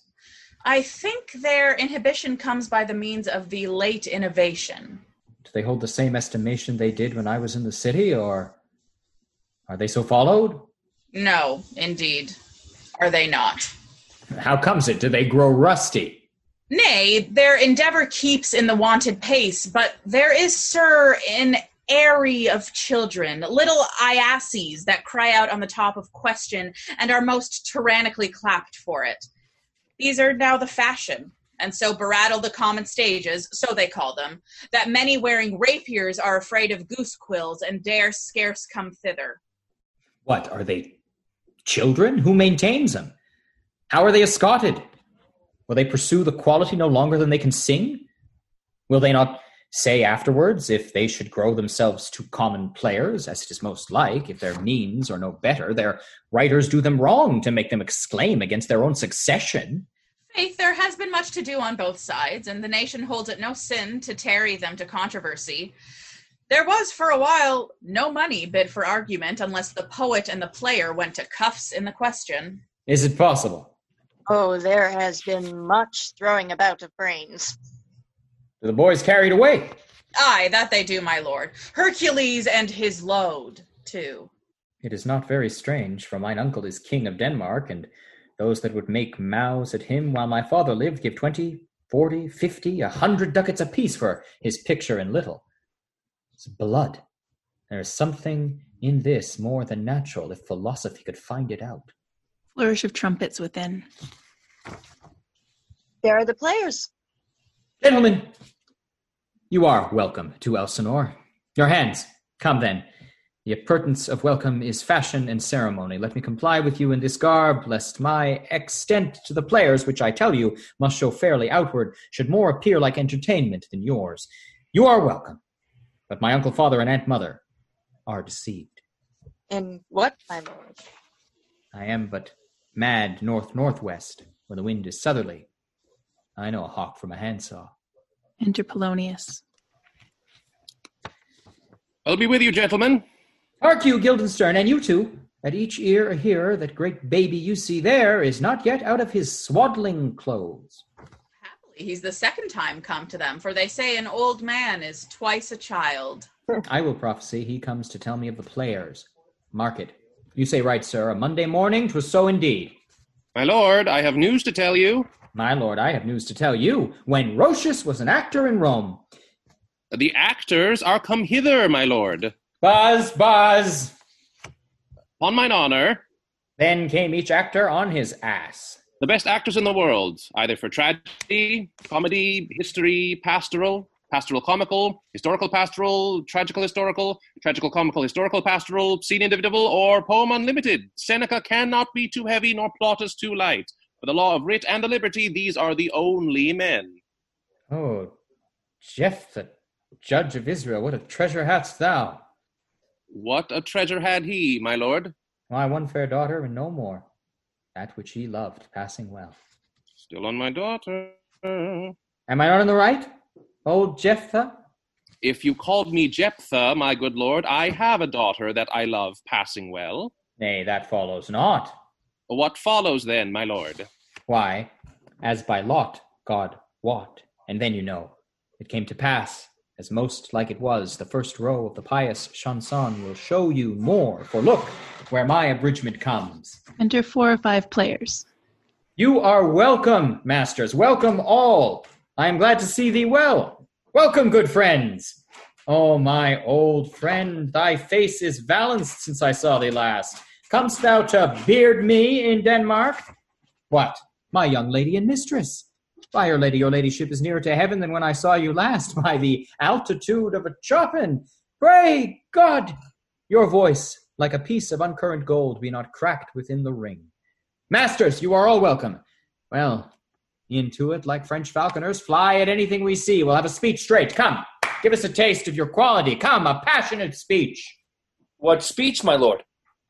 I heard thee speak me a speech once, but it was never acted, or if it was, not above once. For the play I remember pleased not the million. 'Twas caviar to the general, but it was as I received it on others, whose judgment in such matters cried in the top of mine. An excellent play, well digested in the scene, set down with as much modesty as cunning. I remember once said there were no salads in the lines to make the matter savory, nor no matter in the phrase that might indict the author of affectation, but called it an honest method, as wholesome as sweet, and by very much more handsome than fine. One speech in it I chiefly loved. It was Aeneas' tale to Dido, and thereabout of it especially, where he speaks of Priam's slaughter. If it live in your memory, begin at this line. Let me see. The rugged Pyrrhus, like the Hyrcanian beast. It is not so. It begins with Pyrrhus. The rugged Pyrrhus, he whose sable arms, black as his purpose, did the night resemble when he lay couched in the omnious horse, hath now this dread and black complexion, smeared with heraldry more dismal, head to foot. Now is he total gules, horridly tricked with blood of feathers, mothers, daughters, sons, baked and impasted with the parching streets that lend a tyrannous and damned light to their lord's murder, roasted in wrath and fire, and thus o'ersized with coagulate gore, with eyes like carbuncles, the hellish Pyrrhus, old grandsire Priam seeks. So, proceed you. For God, my lord, well spoken, with good accent and good discretion. Anon, he finds him, striking too short at Greeks, his antique sword, rebellious to his arm, lies where it falls, repugnant to command, unequal, matched, Priam drives in rage, strikes wide, but with the whiff and wind of his fell sword, the unnerved father falls. Then, senseless Ilium, seeming to feel this blow with flaming top, stoops to his base, and with a hideous crash, takes prisoner Pyrrhus' ear, for, lo, his sword, which was declining on the milky head of Reverend Priam, seemed in the air to stick, so as a painted tyrant. Pyrrhus stood, and like a neutral to his will and matter did nothing.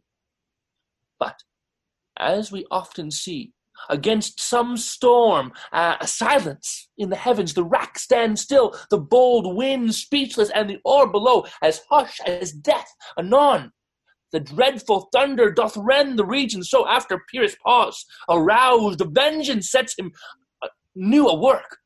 And never did the Cyclops' hammer fall on Mars' armor forged for proof etern with less remorse than Pyrrhus' bleeding sword now falls on Priam. Out, out, thou strumpet fortune, all you gods! In general synod, take her away her power, break all the spokes and felines from her wheel, and bowl the round nave down the hill of heaven as low as to the fiends. This is too long. Chow to the barbers, with your beard. Prithee, say on. Here's for a jig or tale of bawdry, or he sleeps. Say on, come to Hecuba. But who had seen the mobled queen? The mobled queen? That's good. Mobled queen is good. Run barefoot up and down, threatening the flames with bisen room, a clout upon that head, where late that diadem stood, and for a robe about her lank and o'er-teemed loins, a blanket in the alarm of fear, caught up who this had seen with tongue in venom steeped, gainst fortune's state, who would treason have pronounced, but if the gods themselves did see her then, when she saw Pyrrhus make malicious sport in mincing with his sword her husband's limbs, the instant burst of clamor that she made, unless things mortal moved them not at all, would have made milch the burning eyes of heaven and passion in the gods. Look whether he has not turned his color and has tears in his eyes. Pray you, no more. 'Tis well. I'll have thee speak out the rest soon. Good my lord, will you see the players well bestowed? Do you hear? Let them be well used, for they are the abstract and brief chronicles of the time.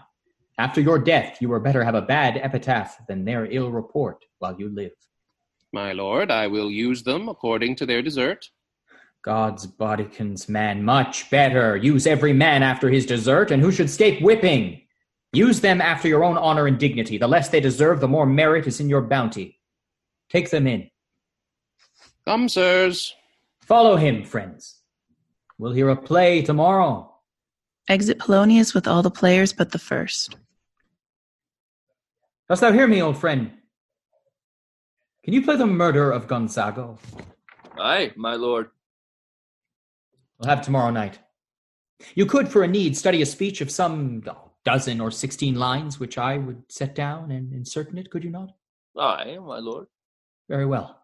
Follow that lord, and look you mock him not. Exit first player. My good friends, I'll leave you till tonight. You are welcome to Elsinore. Good my lord. Aye, so God be with ye. Exit Rosencrantz and Guildenstern.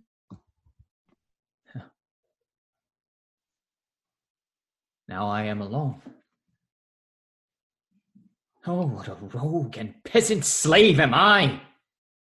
Is it not monstrous that this player here, but in a fiction, in a dream of passion, could force his soul so to his own conceit that from her working all his visions waned, tears in his eyes, distraction in his aspect, a broken voice, and his whole function suiting with forms to his conceit, and all for nothing, for Hecuba? What's Hecuba to him, or he to Hecuba, that he should weep for her? What would he do, had he the motive and the cue for passion that I have? He would drown the stage with tears and cleave the general ear with horrid speech, make mad the guilty and appall the free, confound the ignorant and amaze indeed the very faculties of eyes and ears. Yet I, a dull and muddy-mettled rascal, peak like John o' Dreams, unpregnant of my cause, and can say nothing. No, not for a king, upon whose property and most dear life a damned defeat was made. Am I a coward? Who calls me villain, breaks my pate across, plucks off my beard and blows it in my face, tweaks me by the nose, gives me the lie in the throat, as deep as to the lungs. Who does me this, huh? Swoons! I should take it. For it cannot be, but I am pigeon-livered and lack gall to make oppression bitter, or ere this, I could have fatted all the region kites with this slave's awful, bloody body, villain, remorseless, treacherous, lecherous, kindless villain, oh vengeance! Why, what an ass am I! This is most brave, that I, the son of a dear father murdered, prompted to my revenge by heaven and hell, must like a whore unpack my heart with words and fall a-cursing like a very drab, a scullion. Fie upon it, foe! About my brain. I have heard that guilty creatures sitting at a play have by the very cunning of the scene been struck so to the soul that presently they have proclaimed their malefactions. For murder, though it have no tongue, will speak with most miraculous organ. I'll have these players play something like the murder of my father before mine uncle. I'll observe his looks. I'll tempt him to the quick.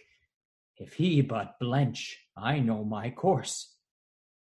The spirit that I have seen may be the devil, and the devil hath power to assume a pleasing shape, yea, and perhaps one of my weakness and my melancholy, as he is very potent with such spirits, abuses me to damn me. I'll have grounds more relative than this. The play's the thing, wherein I'll catch the conscience of the king. Exit. Act 3, Scene 1, a room in the castle. Enter King Claudius, Queen Gertrude, Polonius, Ophelia, Rosencrantz, and Guildenstern. And can you, by no drift of circumstance, get from him why he puts on this confusion, grating so harshly all his days of quiet with turbulent, dangerous lunacy? He does confess he feels himself distracted, but from what cause he will by no means speak. Nor do we find him forward to be sounded, but with a crafty madness keeps aloof. When we would bring him to some on to some confession of his true state. Did he receive you well? Most like a gentleman. But with much forcing of his disposition. Without a question, but of our demands most free in his reply. Did you essay him to any pastime? Madam, it so fell out that certain players we o'ertaught on the way. Of these we told him, and there did seem in him a kind of joy to hear of it. They are about the court, and as I think they have already ordered this knight to play before him. Is most true, and he beseeched me to entreat your majesties to hear and see the matter. With all my heart, and it doth much content me to hear him so inclined. Good gentlemen, give him a further edge, and drive his purpose on to these delights. We shall, my lord. Exeunt Rosencrantz and Guildenstern. Sweet Gertrude, leave us too, for we have closely sent for Hamlet hither, that he, as 'twere by accident, may here affront Ophelia. Her father and myself, lawful espials, will so bestow ourselves that, seeing unseen, we may of their encounter frankly judge, and gather by him, as he is behave, if it be the affliction of his love or no that thus he suffers for. I shall obey you. And for your part, Ophelia, I do wish that your good beauties be the cause, the happy cause of Hamlet's wildness. So shall I hope your virtues will bring him to his wonted way again. To both your honors. Madam, I wish it may. Exit Queen Gertrude. Ophelia, walk you here. Gracious, so please you, we will bestow ourselves. Read on this book. that show of such an exercise may color your loneliness. We are oft to blame in this. 'Tis too much proved that with devotion's visage and pious action we do sugar o'er the devil himself. Oh, 'tis too true. How smart a lash that speech doth give my conscience. The harlot's cheek, beautied with plastering art, is not more ugly to the thing that helps it than is my deed to my most painted word. Oh, heavy burden. I hear him coming. Let's withdraw, my lord. Exit King Claudius and Polonius. Enter Hamlet. To be or not to be, that is the question.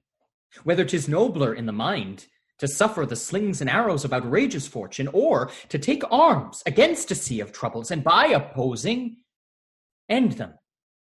To die, to sleep, no more. And by a sleep, to say we end the heartache, and the thousand natural shocks that flesh is heir to, 'tis a consummation devoutly to be wished. To die, to sleep, perchance to dream. Aye, there's the rub. For in that sleep of death, what dreams may come when we have shuffled off this mortal coil must give us pause. There's the respect that makes calamity of so long life, for who would bear the whips and scorns of time, the oppressor's wrong, the proud man's contumely, the pangs of despised love, the law's delay, the insolence of office, and the spurns that patient merit of the unworthy takes, when he himself might his quietest make with a bare bodkin? Who would fardels bear to grunt and sweat under a weary life, but that the dread of something after death? The undiscovered country, from whose bourne no traveler returns, puzzles the will, and makes us rather bear those ills we have than fly to others that we know not of. Thus, conscience does make cowards of us all.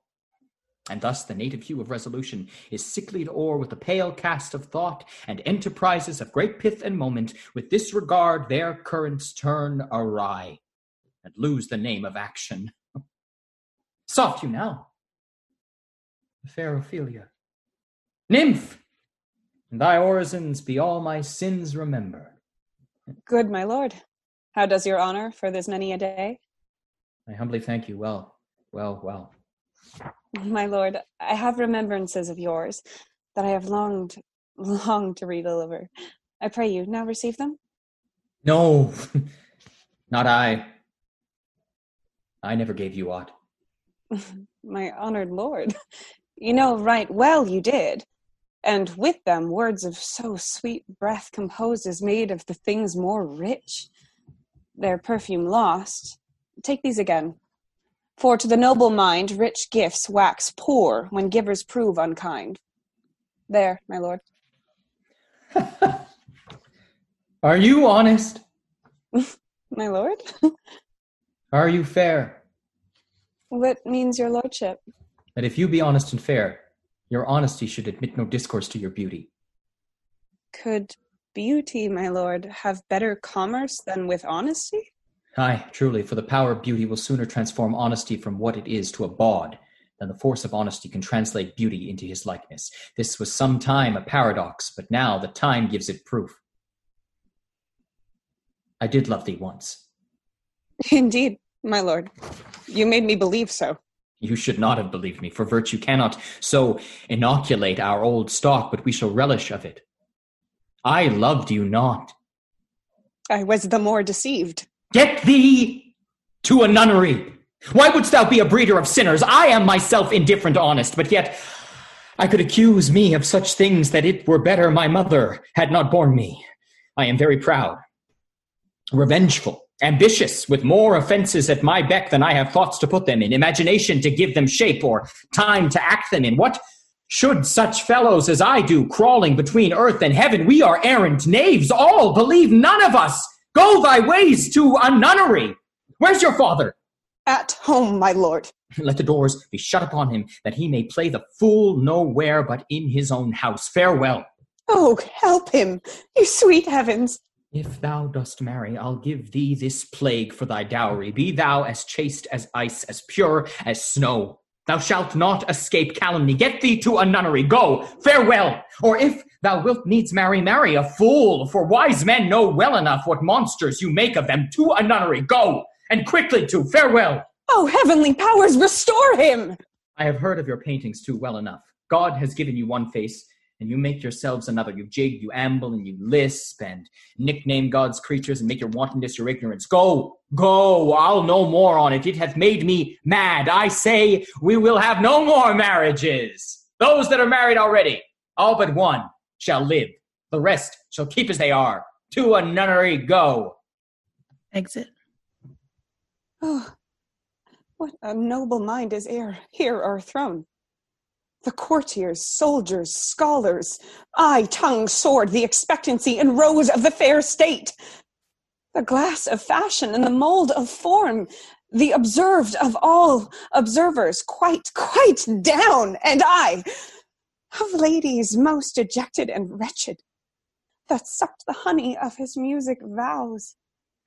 Now see that noble and most sovereign reason, like sweet bells jangled, out of tune and harsh. That unmatched form and feature of blown youth blasted with ecstasy. Oh, woe is me, to have seen what I have seen, and see what I see. Re-enter King Claudius and Polonius. Love? His affections do not that way tend. Nor what he spake, though it lacked form, a little was not like madness. There is something in his soul, o'er which his melancholy sits on brood, and I do doubt the hatch and the disclose will be some danger. Which, for to prevent, I have in quick determination thus set it down. He shall with speed to England, for the demand of our neglected tribute. Haply the seas and countries different with variable objects shall expel this something settled matter in his heart, whereon his brains still beating puts him thus from fashion of himself. What think you want? It shall do well. Yet do I believe the origin and commencement of this grief sprung from neglected love. Oh, now, Ophelia, you need not tell us what Lord Hamlet said. We've heard it all. Lord, do as you please. But if you hold it fit, after the play, let his queen mother all alone entreat him to show his grief. Let her be round with him, and I'll be placed, so please you, in the ear of all their conference. If you find him not, to England send him, or confine him where your wisdom best shall think. It shall be so.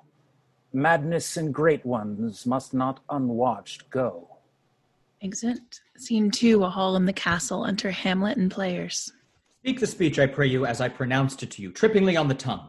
But if you mouth it, as many of your players do, I had as lief the town crier spoke my lines. Nor do not saw the air too much with your hand thus, but use all gently.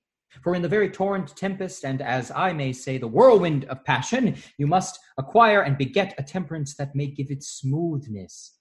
Oh, it offends me to the soul to hear a robustious, periwig-pated fellow tear a passion to tatters, to bury rags, to split the ears of the groundlings, who for the most part are capable of nothing but inexplicable dumb shows and noise. I would have such a fellow whipped for o'erdoing.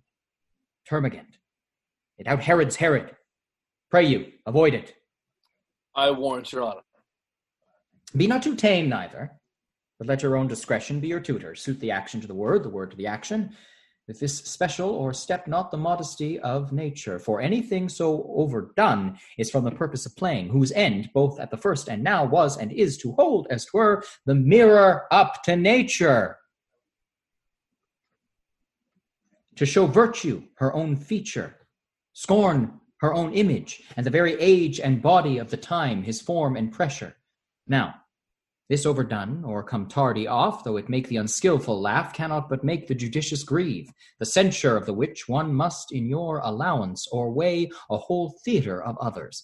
Oh, there be players that I have seen play, and heard others praise, and that highly, not to speak it profanely, that neither having the accent of Christians nor the gait of Christian pagan or man, have so strutted and bellowed that I have thought some of nature's journeymen had made men and not made them well. They imitated humanity so abominably.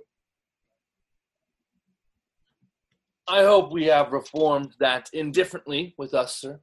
Oh, reform it altogether, and let those that play your clowns speak no more than is set down for them. For there be of them that will themselves laugh, to set on some quantity of barren spectators to laugh too, though in the meantime some necessary question of the play be then to be considered. That's villainous, and shows a most pitiful ambition in the fool that uses it. Go, make you ready. Exeunt players. Enter Polonius, Rosencrantz, and Guildenstern. How now, my lord? I will the king hear this piece of work. And the queen too, and that presently. Bid the players make haste. Exit Polonius. Will you two help to hasten them? We will. We will, my lord. Exeunt Rosencrantz and Guildenstern. What ho, Horatio? Enter Horatio. Here, sweet lord, at your service. Horatio, thou art e'en as just a man as e'er my conversation coped withal. Oh, my dear lord. Nay, do not think I flatter. For what advancement may I hope from thee, that no revenue hast but thy good spirits to feed and clothe thee? Why should the poor be flattered? No. The candied tongue lick absurd pomp, and crook the pregnant hinges of the knee, where thrift may follow fawning. Dost thou hear? Since my dear soul was mistress of her choice, and could of men distinguish, her election hath sealed thee for herself. For thou hast been as one in suffering all that suffers nothing, a man that fortune's buffets and rewards hast ta'en with equal thanks. And blessed are those whose blood and judgment are so well commingled, that they are not a pipe for fortune's finger to sound what stop she please. Give me that man that is not passion's slave, and I will wear him in my heart's core, aye, in my heart of heart, as I do thee. Something too much of this. There is a play tonight before the king. One scene of it comes near the circumstance which I have told thee of my father's death. I prithee, when thou seest that act afoot, even with the very comment of thy soul, observe mine uncle. If this occulted guilt do not itself unkennel in one speech, it is a damned ghost that we have seen. And my imaginations are as foul as Vulcan's stithe. Give him heedful note, for mine eyes will rivet to his face, and after we will both our judgments join in censure of his seeming. Well, my lord, if he steal aught the whilst the play is playing and scape detecting, I will pay the theft. They are coming to the play. I must be idle. Get you a place. Danish March. A flourish. Enter King Claudius, Queen Gertrude, Polonius, Ophelia, Rosencrantz, Guildenstern, and others. How fares our cousin Hamlet? Excellent, if faith of the chameleon's dish, I eat the air. Promise crammed, you cannot feed capon so. I have nothing with this answer, Hamlet. These words are not mine. No, nor mine now. My lord, you played once in the university, you say? Did I, my lord? And was accounted a good actor. What did you enact? I did enact Julius Caesar. I was killed at the Capitol. Brutus killed me. It was a brute part of him to kill so capital a calf there. Aha. Be the players ready.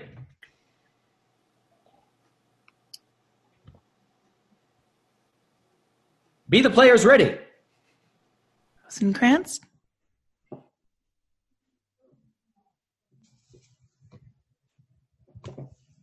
I, my lord, they stay upon your patience. Come hither, my dear Hamlet, sit by me. No, good mother. Here's metal more attractive. Oh, do you mark that? Lady, shall I lie in your lap? Laying down at Ophelia's feet. No, my lord. I mean, my head upon your lap. I, my lord? Do you think I meant country matters? I think nothing, my lord. That's a fair thought to lie between maids' legs. What is, my lord? Nothing! You are merry, my lord. Who, I? I, my lord. Oh God, you're only jig maker. What should a man do but be merry? For look you how cheerfully my mother looks, and my father died within these 2 hours. Nay, 'tis twice 2 months, my lord. So long. Nay then, let the devil wear black, for I'll have a suit of sables. Oh heavens, die 2 months ago, and not forgotten yet. And there's hope a great man's memory may outlive his half-life. half a year. By Our Lady, he must build churches then, or else shall he suffer not thinking on. But the hobby horse, whose epitaph is, for oh, the hobby horse is forgot. Hot boys play, the dumb show enters. Enter a king and a queen very, very lovingly, the queen embracing him and he her. She kneels and makes a show of protestation unto him. He takes her up and declines his head upon her neck and lays him down upon a bank of flowers. She, seeing him asleep, leaves him. Anon comes in a fellow, takes off his crown, kisses it, and pours poison in the king's ear, and exit. The queen returns, finds the king dead, and makes passionate action. The poisoner, with some 2 or 3 mutes, come in again, seeming to lament her. The dead body is carried away. The poisoner woos the queen with gifts. She sees loath and unwilling a while, but in the end accepts his love. Exeunt. What means this, my lord? Harry, this is Mitching Melecho. It means mischief. Belike this show imports the argument of the play. Enter prologue. We shall know by this fellow. The players cannot keep counsel. They'll tell all. Will he tell us what this show meant? Aye, or any show that you'll show him. Be not you ashamed to show, he'll not shame to tell you what it means. You are not. You are not. Unlock the play. For us, and for our tragedy, here stooping to your clemency, we beg your hearing patiently. Exit. Is this a prologue or the posy of a ring? 'Tis brief, my lord. As women's love. Enter 2 players, king and queen. Full 30 times hath Phoebus' cart gone round Neptune's salt wash and Tellus' orbed ground, and 30 dozen moons with borrowed sheen about the world have times 12 30s been, since love our hearts and Hymen did our hands unite to mutual in most sacred band. So many journeys may the sun and moon make us again count o'er ere love be done. But woe is me, you are so sick of late, so far from cheer and from your former state that I distrust you. Yet, though I discomfort you, my lord, it nothing must. For women's fear and love holds quantity, in neither aught or in extremity. Now, what my love is, proof hath made you know. And as my love is sized, my fear is so. Where love is great, the littlest doubts are fear. Where little fears grow great, great love grows there. Faith, I must leave thee, love, and shortly too. My operant powers their functions leave to do, and thou shalt live in this fair world behind, honored, beloved, and haply one as kind, for husband shalt thou. Oh, confound the rest! Such love must needs be treason in my breast. In second husband let me be accursed. None wed the second, but who killed the first. Wormwood, wormwood. The instances that second marriage move are base respects of thrift, but none of love. A second time I kill my husband dead, when second husband kisses me in bed. I do believe you think what now you speak, but what we do determine oft we break. Purpose is but the slave to memory, of violent birth, but poor validity, which now, like fruit unripe, sticks on the tree, but fall unshaken when thy mellow be. Most necessary 'tis that we forget to pay ourselves what to ourselves is debt. What to ourselves in passion we propose, the passion ending, doth the purpose lose. The violence of either grief or joy, their own enactors with themselves destroy. Where joy most revels, grief doth most lament. Grief joys, joy grieves, on slender accidents. This world is not for aye, nor 'tis not strange that even our love should with our fortunes change. For 'tis a question left us yet to prove, whether love lead fortune or else fortune love. The great man down, you marked his favorite fly, The poor advanced makes friends of enemies, and hitherto doth love on fortune tend. For who not needs shall never lack a friend, and who in want a hollow friend doth try, directly seasons him his enemy. But orderly to end where I begun, our wills and fates do so contrary run that our devices still are overthrown. Our thoughts are ours, their ends none of our own. So think, thou wilt no second husband wed, but die thy thoughts when thy first lord is dead. Nor earth to give me food, nor heaven light. Sport and repose lock from me day and night. To desperation turn my trust and hope, and anchor's cheer in prison be my scope. Each opposite that blanks the face of joy meet what I would have well, and it destroy. Both here and hence pursue me lasting strife, if once a widow, ever I be wife. She should break it now. 'Tis deeply sworn.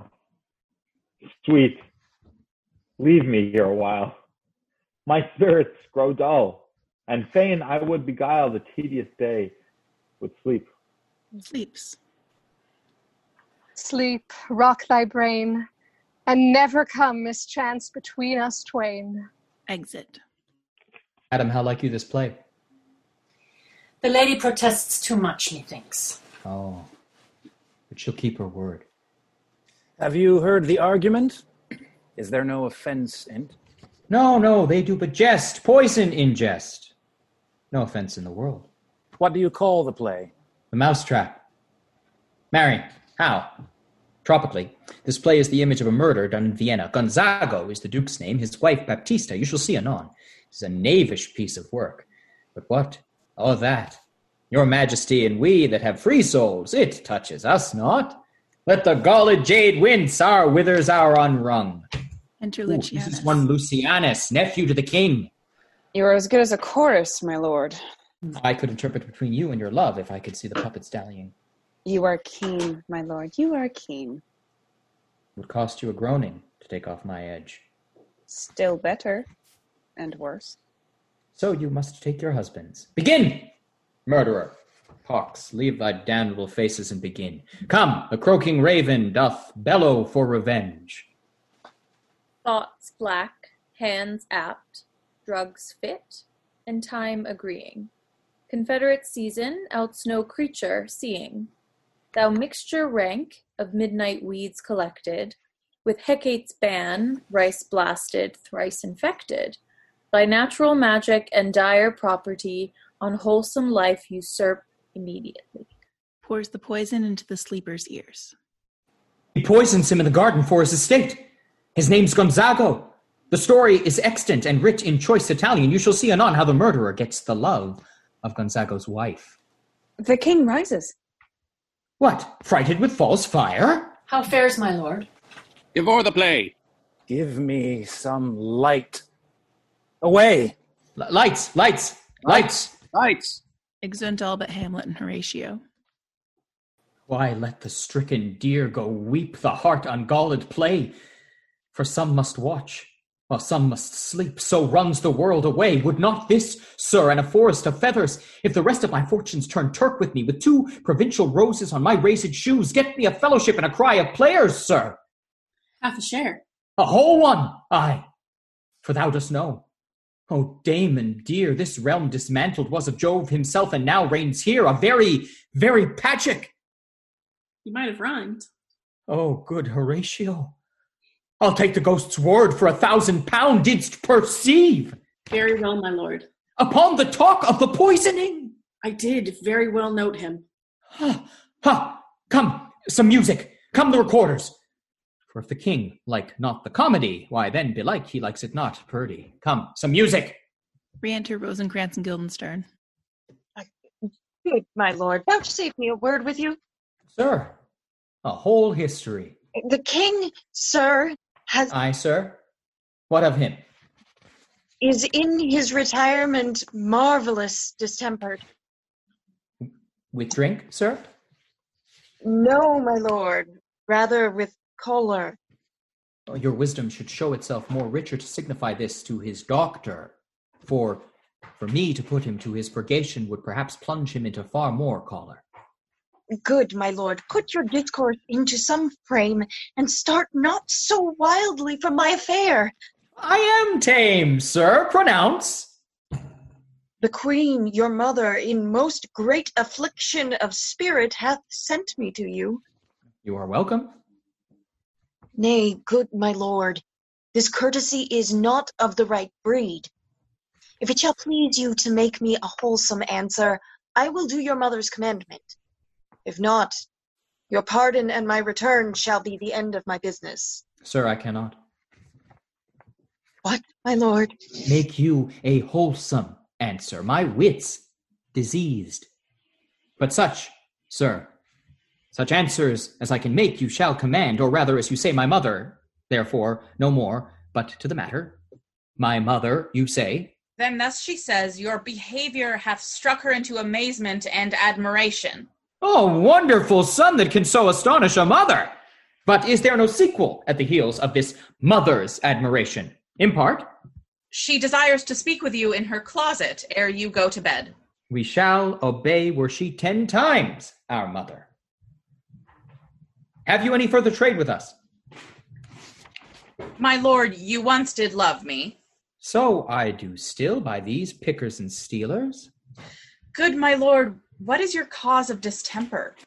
You do surely bar the door upon your own liberty if you deny your griefs to your friends. Sir, I lack advancement. How can that be when you have the voice of the king himself for your succession in Denmark? Aye, but sir, while the grass grows, the proverb is something musty. Re-enter players with recorders. Oh, the recorders. Let me see one. To withdraw with you? Why do you go about to recover the wind of me as if you would drive me into a toil? Oh, my lord, if my duty be too bold, my love is too mannerly. I do not well understand that. Will you play upon this pipe? My lord, I cannot. I pray you. Believe me, I cannot. I do beseech you. I know no touch of it, my lord. 'Tis as easy as lying. Govern these vantages with your fingers and thumb. Give it breath with your mouth. It will discourse most eloquent music. Look you, here are the stops. But these cannot I command to any utterance of harmony. I have not the skill. Why, look you now, how unworthy a thing you make of me.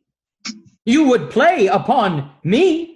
You would seem to know my stops. You would pluck out the heart of my mystery. You would sound me from the lowest note to the top of my compass. And there is much music, excellent voice in this little organ, yet cannot you make it speak? Blood, do you think I am easier to be played on than a pipe? Call me what instrument you will, though you can fret me. Yet you cannot play upon me. Enter Polonius. God bless you, sir. My lord, the queen would speak with you in presently. Do you see yonder cloud? That's almost in shape of a camel. By the mast, and 'tis like a camel indeed. Methinks it is like a weasel. It is backed like a weasel. Or like a whale.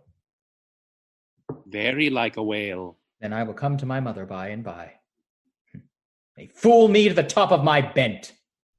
I will come by and by. I will say so. By and by is easily said.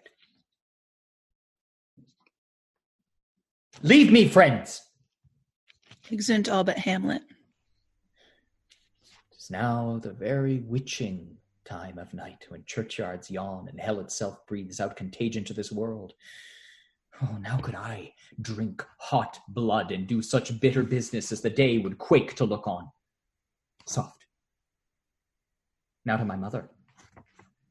Oh, heart, lose not thy nature. Let not ever the soul of Nero enter this firm bosom. Let me be cruel, not unnatural.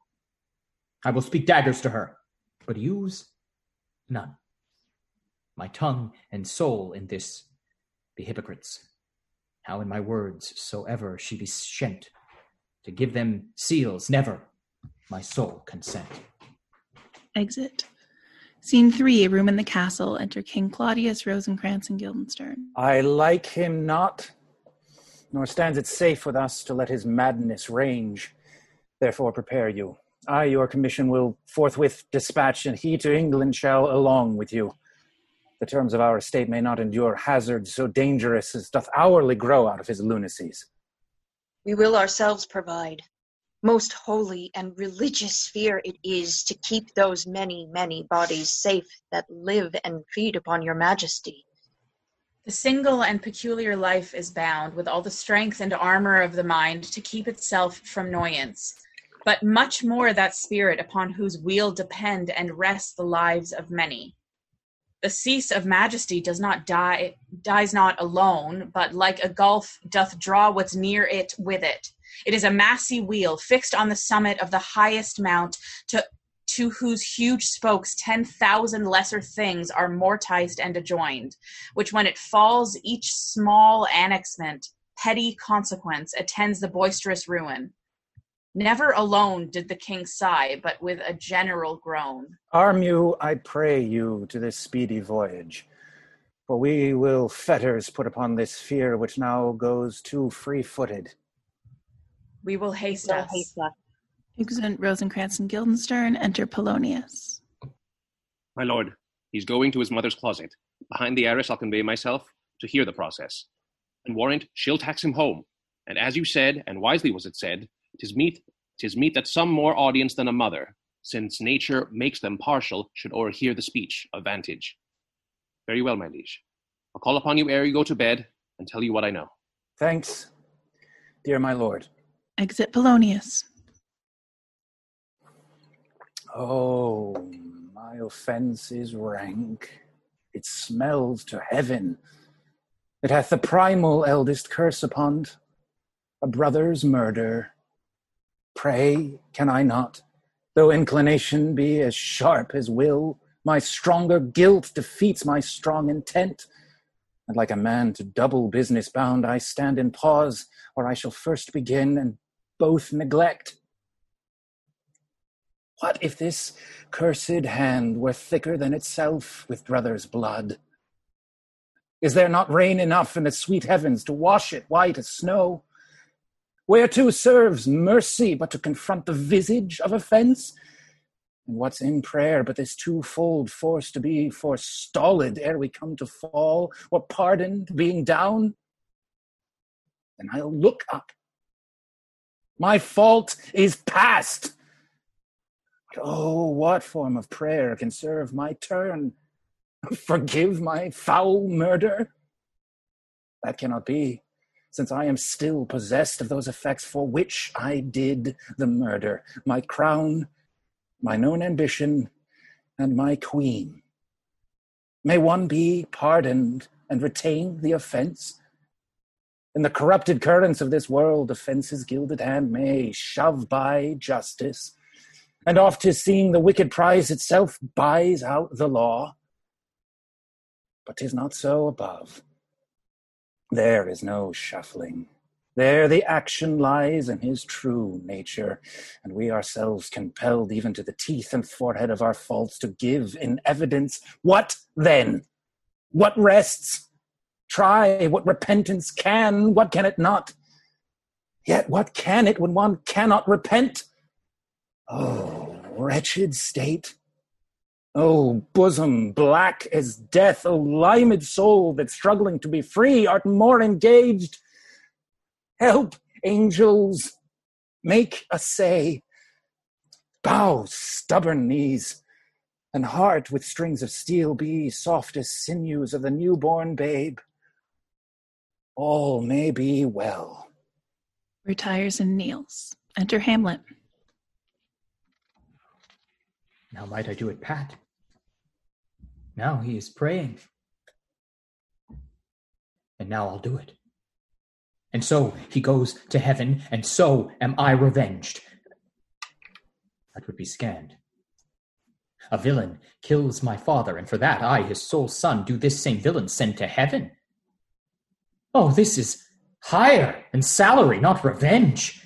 He took my father grossly, full of bread, with all his crimes, broad blown, as flush as May.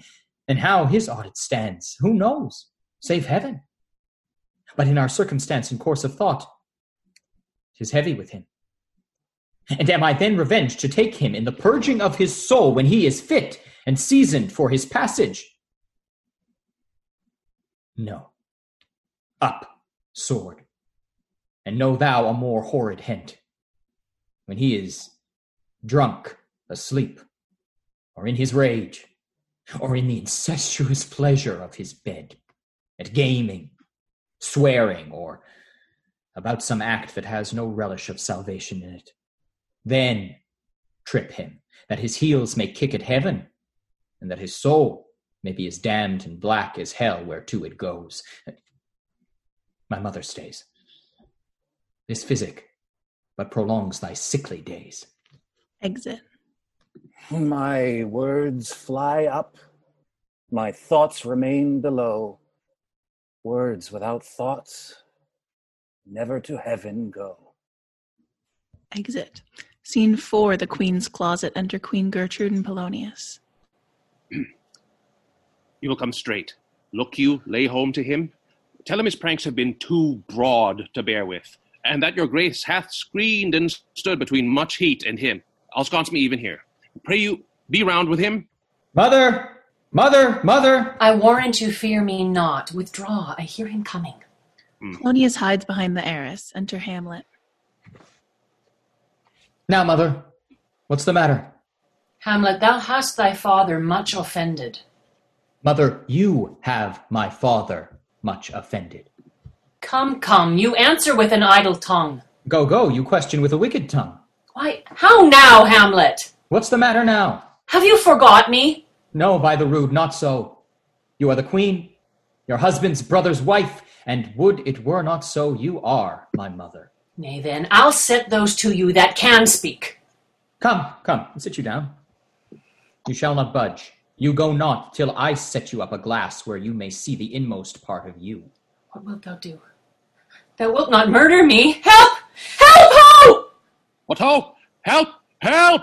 Help! How now, a rat? Dead for a ducat, dead! Takes a pass through the arras. I'm slain. Falls and dies. Me? What hast thou done? Nay, I know not. Is it the king? What a rash and bloody deed is this! A bloody deed. Almost as bad, good mother, as kill a king and marry with his brother. As kill a king? Aye, lady, 'twas my word. Lifts up the arras and discovers Polonius. Thou wretched, rash, intruding fool! Farewell! I took thee for thy better. Take thy fortune, thou find'st to be too busy in some danger. Leave ringing in your hands. Peace! Sit you down. Let me wring your heart. For so I shall, if it be made of penetrable stuff, if damned custom have not brassed it so that it is proof and bulwark against sense. What have I done that thou darest wag thy tongue in noise so rude against me? Such an act that blurs the grace and blush of modesty, calls virtue hypocrite, takes off the rose from the fair forehead of an innocent love, and sets a blister there, makes marriage vows, as false as dicers' oaths. Oh, such a deed as from the body of contraction plucks the very soul, and sweet religion makes a rhapsody of words. Heaven's face doth glow. Yea, this solidity and compound mass with tristful visage as against the doom is thought sick at the act. Ay me, what act that roars so loud and thunders in the index? But look here upon this picture, and on this, the counterfeit presentment of two brothers. See what a grace was seated on this brow.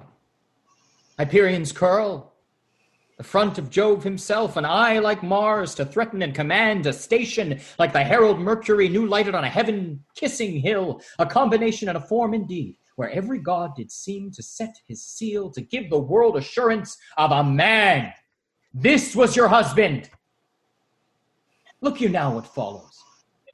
Here is your husband, like a mildewed ear blasting his wholesome brother. Have you eyes? Could you, on this fair mountain, leave to feed and batten on this moor? Huh? Have you eyes? You cannot call it love, for at your age the heyday in the blood is tame, it's humble, and waits upon the judgment. And what judgment would step from this to this? Sense sure you have, else could you not have motion, but sure that sense is apoplexed. For madness would not err, nor sense to ecstasy was ne'er so thralled, but it reserved some quantity of choice to serve in such a difference. What devil was it that hath thus cozened you at Hoodman blind? Eyes without feeling, feeling without sight, ears without hands or eyes, smelling songs all are but a sickly part of one true sense could not so mope. Oh, shame! Where is thy blush? Rebellious hell! If thou canst mutiny in a matron's bones, to flaming youth let virtue be as wax, and melt in her own fire. Proclaim no shame when the compulsive ardor gives the charge, since frost itself as actively doth burn, and reason panders will. Oh, Hamlet, speak no more. Thou turn'st mine eyes into my very soul, and there I see such black and grained spots as will not leave their tinct. Hey, but to live in the rank sweat of an enseamed bed, stewed in corruption, honeying and making love over the nasty Speak to me no more. These words like daggers enter in mine ears. No more, sweet Hamlet. A murderer and a villain, a slave that is not 20th part the tithe of your precedent lord, a vice of kings, a cutpurse of the empire and the rule, that from a shelf the precious diadem stole, and put it in his pocket. No more! A king of shreds and patches. Enter Take Ghost. me, and hover over me with your wings, you heavenly guards. What would your gracious figure? Alas, he's mad. Do you not come your tardy son to chide, that lapsed in time and passion let go by the important acting of your dread command? Oh, say! Do not forget, this visitation is but to whet thy almost blunted purpose. But look, amazement on thy mother sits. Oh, step between her and her fighting soul. Conceit, than weakest body's strongest works. Speak to her, Hamlet. How is it with you, lady? Alas, how is't with you? That you do bend your eye on vacancy, and within corporal air do hold discourse. Forth at your eyes your spirits wildly peep, and as the sleeping soldiers in the alarm, your bedded hair like life in excrement stands up and stands on end. O gentle sun, upon the heat and flame of thy distemper sprinkle cool patience. Whereon do you look? On him, on him! Look you how pale he glares! His form and cause conjoined preaching to stones would make them capable.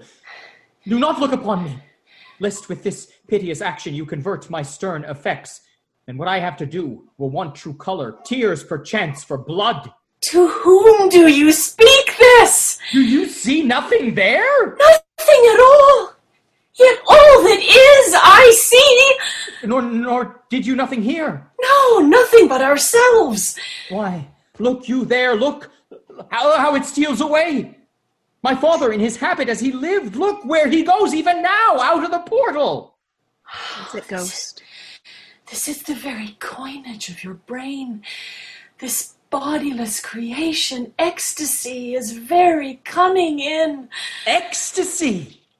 My pulse as yours doth temperately keep time, and makes a healthful music. It is not madness that I have uttered. Bring me to the test, and I the matter will reword, which madness would gamble from. Mother, for love of grace, lay not that mattering unction to your soul, that not your trespass, but my madness speaks. It will but skin and film the ulcerous place, whilst rank corruption mining all within infects unseen. Confess yourself to heaven. Repent what's past, avoid what is to come, and do not spread the compost on the weeds to make them ranker. Forgive me this, my virtue, for in the fatness of these pursy times, virtue itself a vice must pardon beg, yea, curb and woo for leave to do him good. Oh, Hamlet, thou hast cleft my heart in twain. Oh, throw away the worser part of it, and live the purer with the other half. Good night. But go not to mine uncle's bed. Assume a virtue if you have it not. That monster custom, who all sense doth eat of habits devil, is angel yet in this, that to the use of actions fair and good he likewise gives a frock or livery that aptly is put on. Refrain tonight, and that shall lend a kind of easiness to the next abstinence. The next more easy, for use almost can change the stamp of nature, and either the devil or throw him out with wondrous potency. Once more, good night. And when you are desirous to be blessed, I'll blessing beg of you. For this same Lord, I do repent, but heaven hath pleased it so to punish me with this and this with me, that I must be their scourge and minister. I will bestow him, and will answer well the death I gave him. So again, good night. I must be cruel, only to be kind. Thus bad begins and worse remains behind. One more word, good lady. What shall I do? Not this, by no means that I bid you do. Let the bloat king tempt you again to bed. Pinch wanton on your cheek. Call you his mouse. And let him for a pair of reachy kisses, or paddling in your neck with the damned fingers, make you to ravel all this matter out, that I essentially am not in madness, but mad in craft. 'Twere good you let him know, for who that's but a queen, fair, sober, wise, would from a paddock, from a bat, a jib, such dear concernings hide? Who would do so? No. In despite of sense and secrecy, unpeg the basket on the house's top, let the birds fly, and like the famous ape, to try conclusions in the basket creep, and break your own neck down. Be thou assured, if words be made of breath, and breath of life, I have no life to breathe what thou hast said to me. I must to England. You know that? Alack, I had forgot. 'Tis so concluded on. And there's letters sealed, and my 2 schoolfellows, whom I will trust as I will adders fanged. They bear the mandate. They must sweep my way and marshal me to knavery. Let it work, for 'tis the sport to have the engineer hoist with his own petard, and it shall go hard, but I will delve 1 yard below their minds and blow them at the moon. Oh, 'tis most sweet, when in 1 line 2 crafts directly meet. This man shall set me packing. I'll lug the guts into the neighboring room. Mother, good night. Indeed, this counselor is now most still, most secret, most grave. Who was in life a foolish prating knave. Come, sir, to draw toward an end with you. Good night, mother. Exeunt severally, Hamlet dragging in Polonius. Act 4, Scene 1, a room in the castle. Enter King Claudius, Queen Gertrude, Rosencrantz, and Guildenstern.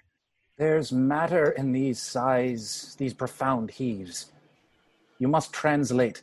'Tis fit we understand them. Where is your son? Bestow this place on us a little while. Exeunt Rosencrantz and Guildenstern. Good my lord, what have I seen tonight? What, Gertrude? How does Hamlet? Mad as the sea and wind, when both contend which is the mightier. In his lawless fit, behind the arras, hearing something stir, whips out his rapier, cries, a rat, and in this brainish apprehension kills the unseen good old man. Oh, heavy deed. It had been so with us, had we been there. His liberty is full of threats to all, to you yourself, to us, to everyone. Alas, how shall this bloody deed be answered? It will be laid to us, whose providence should have kept short, restrained, and out of haunt this mad young man. But so much was our love, we would not understand what was most fit, but like the owner of a foul disease, to keep it from divulging, let it feed even on the pith of life. Where is he gone? To draw apart the body he hath killed, or whom his very madness, like some ore among a mineral of metal's base, shows itself pure. He weeps for what is done. Oh, Gertrude, come away. The sun no sooner shall the mountains touch, but we shall ship him hence. And this vile deed we must with all our majesty and skill both countenance and excuse. Oh, Guildenstern! Re-enter Rosencrantz and Guildenstern. Friends both, go join you with some further aid. Hamlet in madness hath Polonius slain, and from his mother's closet hath dragged him. Go seek him out. Speak fair, and bring the body into the chapel. I pray you haste in this. Exeunt Rosencrantz and Guildenstern. Come, Gertrude. We'll call up our wisest friends and let them know both what we mean to do and what's untimely done. Oh, come away. My soul is full of discord and dismay. Exeunt. Scene 2, another room in the castle. Enter Hamlet. Safely stowed. Hamlet! Lord Hamlet? What noise? Who calls on Hamlet? No, here they come. Enter Rosencrantz and Guildenstern. What have you done, my lord, with the dead body? Compounded it with dust, where to 'tis kin. Tell us where 'tis, that we may take it thence and bear it to the chapel. Do not believe it, Believe what? that I can keep your counsel and not mine own. Besides, to be demanded of a sponge, what replication should be made by the son of a king? Take you me for a sponge, my lord? Aye, sir, that soaks up the king's countenance, his rewards, his authorities, but such officers do the king best service in the end. He keeps them like an ape, in the corner of his jaw, first mouthed to be last swallowed, when he needs what you have gleaned. It is but squeezing you, and sponge, you shall be dry again. I understand you not, my lord. I am glad of it. A knavish speech sleeps in a foolish ear. My lord, you must tell us where the body is and go with us to the king. The body is with the king, but the king is not with the body. The king is a thing. A thing, my lord. Of nothing. Bring me to him. Hide Fox, and all after. Exeunt. Scene 3, another room in the castle. Enter King Claudius attended. I have sent to seek him and to find the body. How dangerous is it that this man goes loose? Yet must not we put a strong law on him? He's loved of the distracted multitude, who like not in their judgment, but their eyes. And where 'tis so, the offender's scourge is weighed, but never the offense. To bear all smooth and even, this sudden sending him away must seem deliberate pause. Diseases desperate grown by desperate appliance are relieved, or none at all. Enter Rosencrantz. How now? What hath befallen? Where the dead body is bestowed, my lord, we cannot get from him. But where is he? Without, my lord. Guarded, to know your pleasure. Bring him before us. Ho, Guildenstern! Bring in my lord. Enter Hamlet and Guildenstern. Now, Hamlet, where's Polonius? At supper. At supper? Where? Not where he eats, but where he is eaten. A certain convocation of politic worms are e'en at him. Your worm is your only emperor for diet. We fat all creatures, else to fat us, and we fat ourselves for maggots. Your fat king and your lean beggar is but variable service. 2 dishes, but to 1 table. That's the end. Alas, alas. A man may fish with the worm that hath eat of a king, and eat of the fish that hath fed of that worm. What dost thou mean by this? Nothing, but to show you how a king may go a progress through the guts of a beggar. Where is Polonius? In heaven, send hither to see. If your messenger find him not there, seek him in the other place yourself. But indeed, if you find him not within this month, you shall nose him as you go up the stairs into the lobby. Go, seek him there. He will stay till ye come. Exeunt attendants. Hamlet, this deed for thine especial safety, which we do tender as we dearly grieve for that which thou hast done, must send thee hence with fiery quickness. Therefore prepare thyself. The bark is ready and the wind it help. The associates tend and everything is bent for England. For England? Aye, Hamlet. Good. So is it, if thou knewest our purposes. I see a cherub that sees them. But come, for England! Farewell, dear mother. Thy loving father, Hamlet. My mother. Father and mother is man and wife is one flesh, and so my mother. Come. For England. Exit. Follow him at foot. Tempt him with speed aboard. Delay it not. I'll have him hence tonight. Away. For everything is sealed and done that else leans on the affair. Pray you, make haste! Exeunt Rosencrantz and Guildenstern. And England, if my love thou hold'st at aught, as my great power thereof may give thee sense, since yet thy cicatrice looks raw and red after the Danish sword, and thy free awe pays homage to us, thou mayst not coldly set our sovereign process, which imports at full, by letters congruing to that effect, the present death of Hamlet. Do it, England, for like the hectic in my blood he rages, and thou must cure me. Till I know 'tis done, howe'er my haps, my joys were ne'er begun. Exit. Scene 4, a plain in Denmark. Enter Fortinbras, a captain and soldiers marching. Go, captain, from me greet the Danish king. Tell him that by his license, Fortinbras craves the conveyance of a promised march over his kingdom. You know the rendezvous. If that his majesty would aught with us, we shall express our duty in his eye, and let him know so. I will do it, my lord. Go softly on. Exeunt Fortinbras and soldiers. Enter Hamlet, Rosencrantz and Guildenstern, and others. Good sir, whose powers are these? They are of Norway, sir. How purposed, sir, I pray you? Against some part of Poland. Who commands them, sir? The nephews to old Norway, Fortinbras. Goes it against the main of Poland, sir, or for some frontier?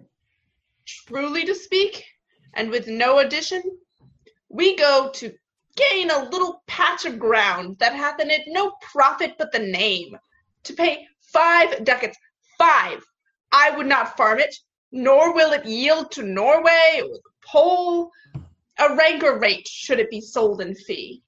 Why then, the Pole never will defend it. Yes, it is already garrisoned. 2,000 souls.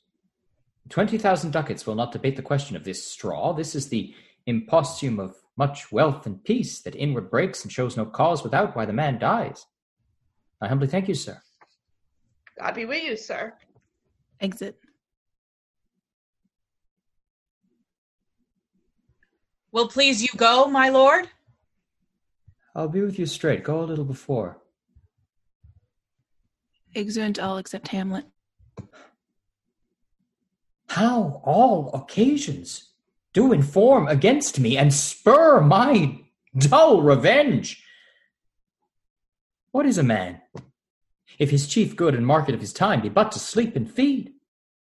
A beast? No more. Sure, he that made us with such large discourse, looking before and after, gave us not that capability and godlike reason to fust in us unused. Now, whether it be bestial oblivion, or some craven scruple of thinking too precisely on the event, a thought which quartered hath but 1 part wisdom, and ever 3 parts coward, I do not know why yet I live to say this thing's to do. Since I have cause and will and strength and means to do it. Examples gross as earth exhort me. Witness this army of such mass and charge, led by a delicate and tender prince, whose spirit with divine ambition puffed makes mouths at the invisible event, exposing what is mortal and unsure to all that fortune, death, and danger dare, even for an eggshell. Rightly to be great is not to stir without great argument, but greatly to find quarrel in a straw when honor's at the stake. How stand I, then, to have a father killed, a mother stained, excitements of my reason and my blood, and let all sleep? While to my shame I see the imminent death of 20,000 men that for a fantasy and trick of fame go to their graves like beds, fight for a plot whereon the numbers cannot try the cause, which is not tomb enough and continent to hide the slain. Oh, from this time forth my thoughts be bloody, or be nothing worth.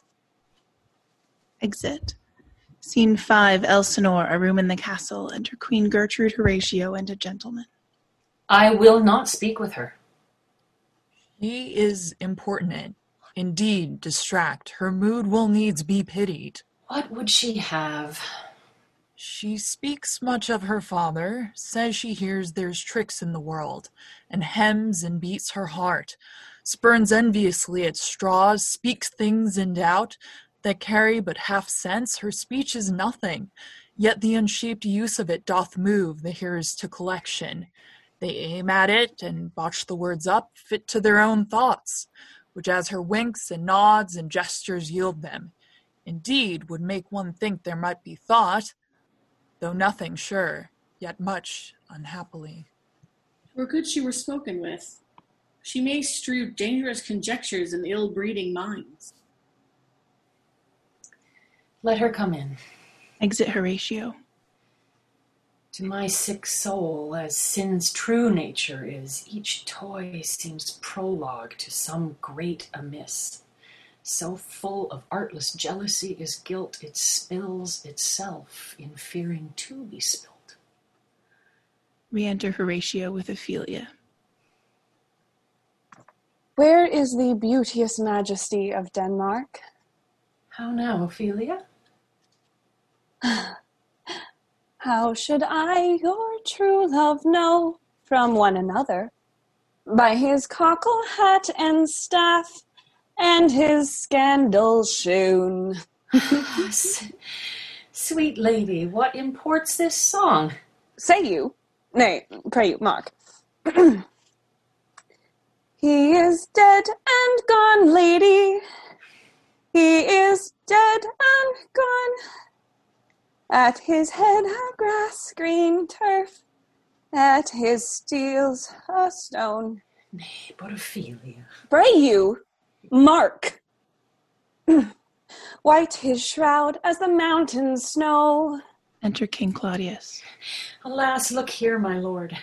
Laden with sweet flowers, which bewept the grave did go with true love shower. How do you, pretty lady? Well, God illed you. They say the owl was a baker's daughter. Lord, we know what we are, but know not what we may be. God be at your table. Conceit upon her father. Pray you, let's have no words of this. But when they ask you what it means, say you this. Tomorrow is St. Valentine's Day. All in the morning betime. And I am made at your window to be your Valentine. Then up he rose and donned his clothes and up the chamber door. Let in the maid, let out a maid, ne'er departed more. Pretty Ophelia. Indeed, without an oath, I'll make an end on it.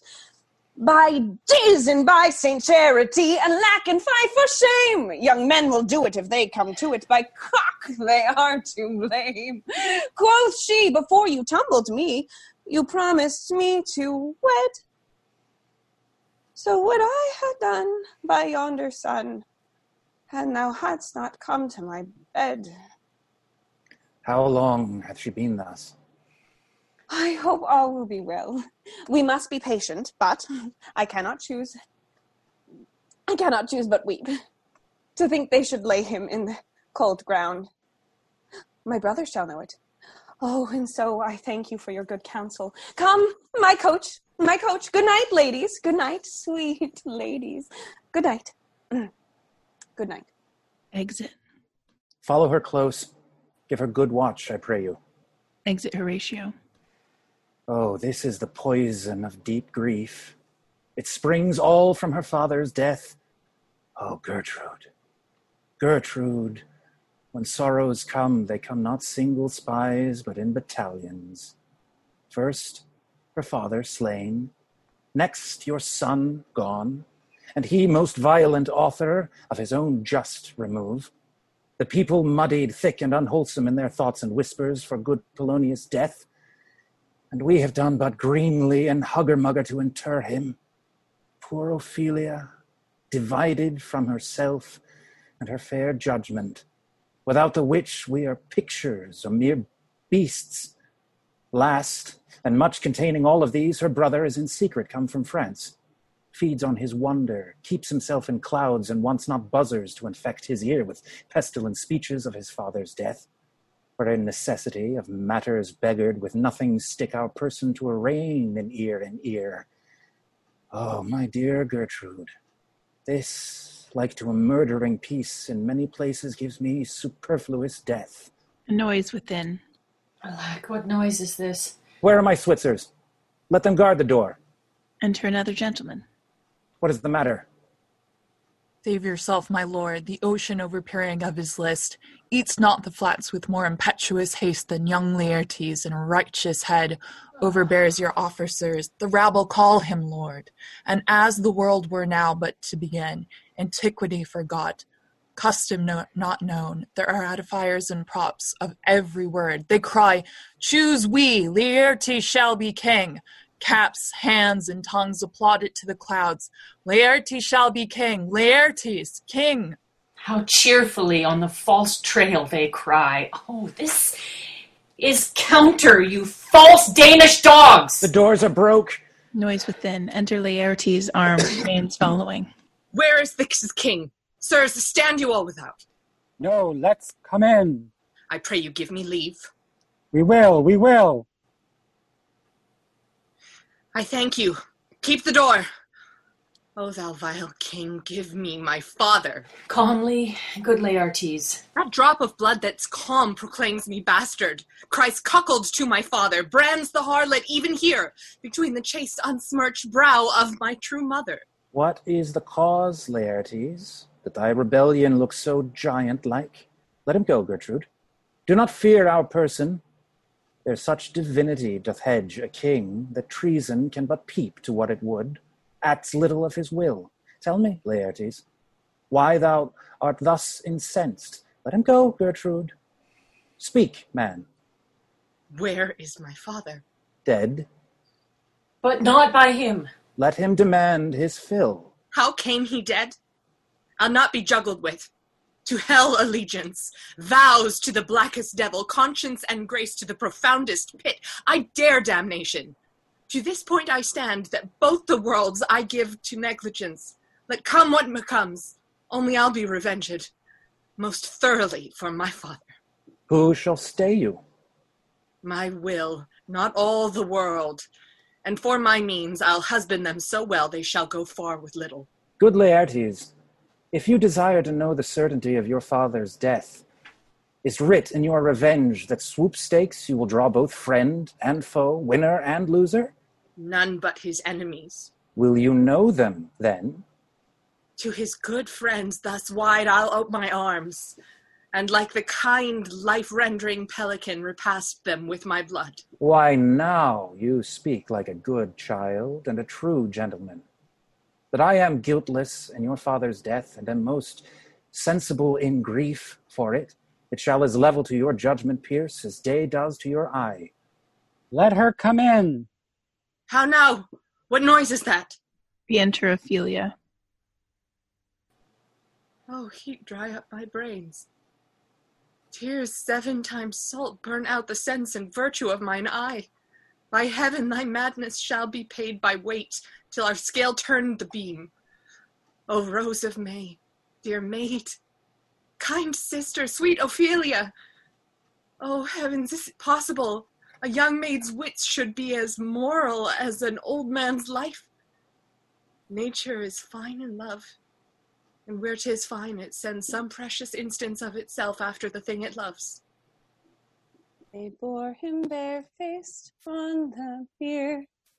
Hey, nani, nani, hey, nani.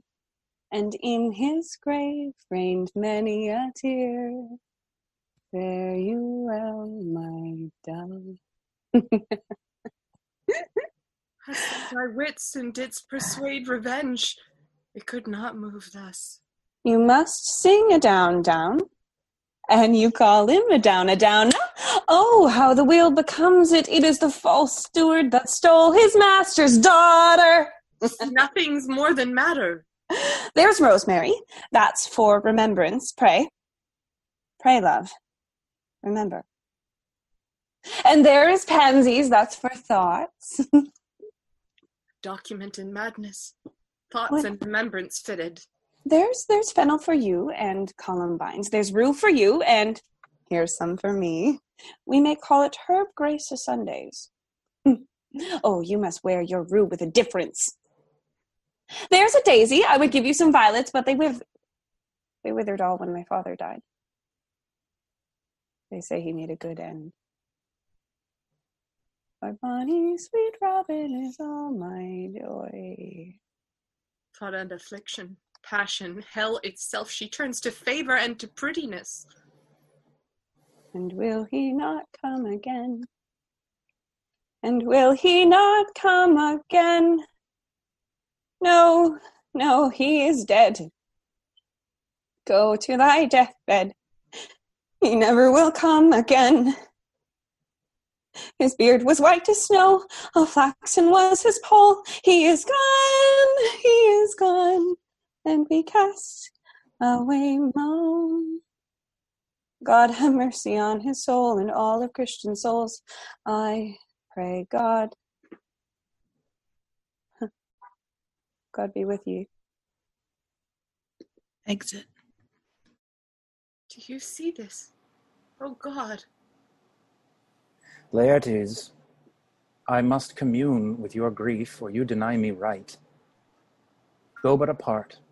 Make choice of whom your wisest friends you will, and they shall hear and judge twixt you and me, if by direct or by collateral hand they find us touched. We will our kingdom give, our crown, our life, and all that we can ours to you in satisfaction. But if not, be you content to lead your patience to us, and we shall jointly labor with your soul to give it due content. Let this be so. His means of death, his obscure funeral, no trophy, sword, nor hatchment o'er his bones, no noble rite, nor formal ostentation. Cry to be heard, as 'twere from heaven to earth, that I must call it in question. So you shall, and where the offense is, let the great axe fall. I pray you go with me. Excellent. Scene 6, another room in the castle. Enter Horatio and a servant. What are they that would speak with me? Sailors, sir. They say they have letters for you. Let them come in. Exit servant. I do not know from what part of the world I should be greeted, if not from Lord Hamlet. Enter sailors. God bless you, sir. Let him bless thee too. He shall, sir, and it please him. There's a letter for you, sir. It comes from the ambassador that was bound for England. If your name be Horatio, as I am let to know it is.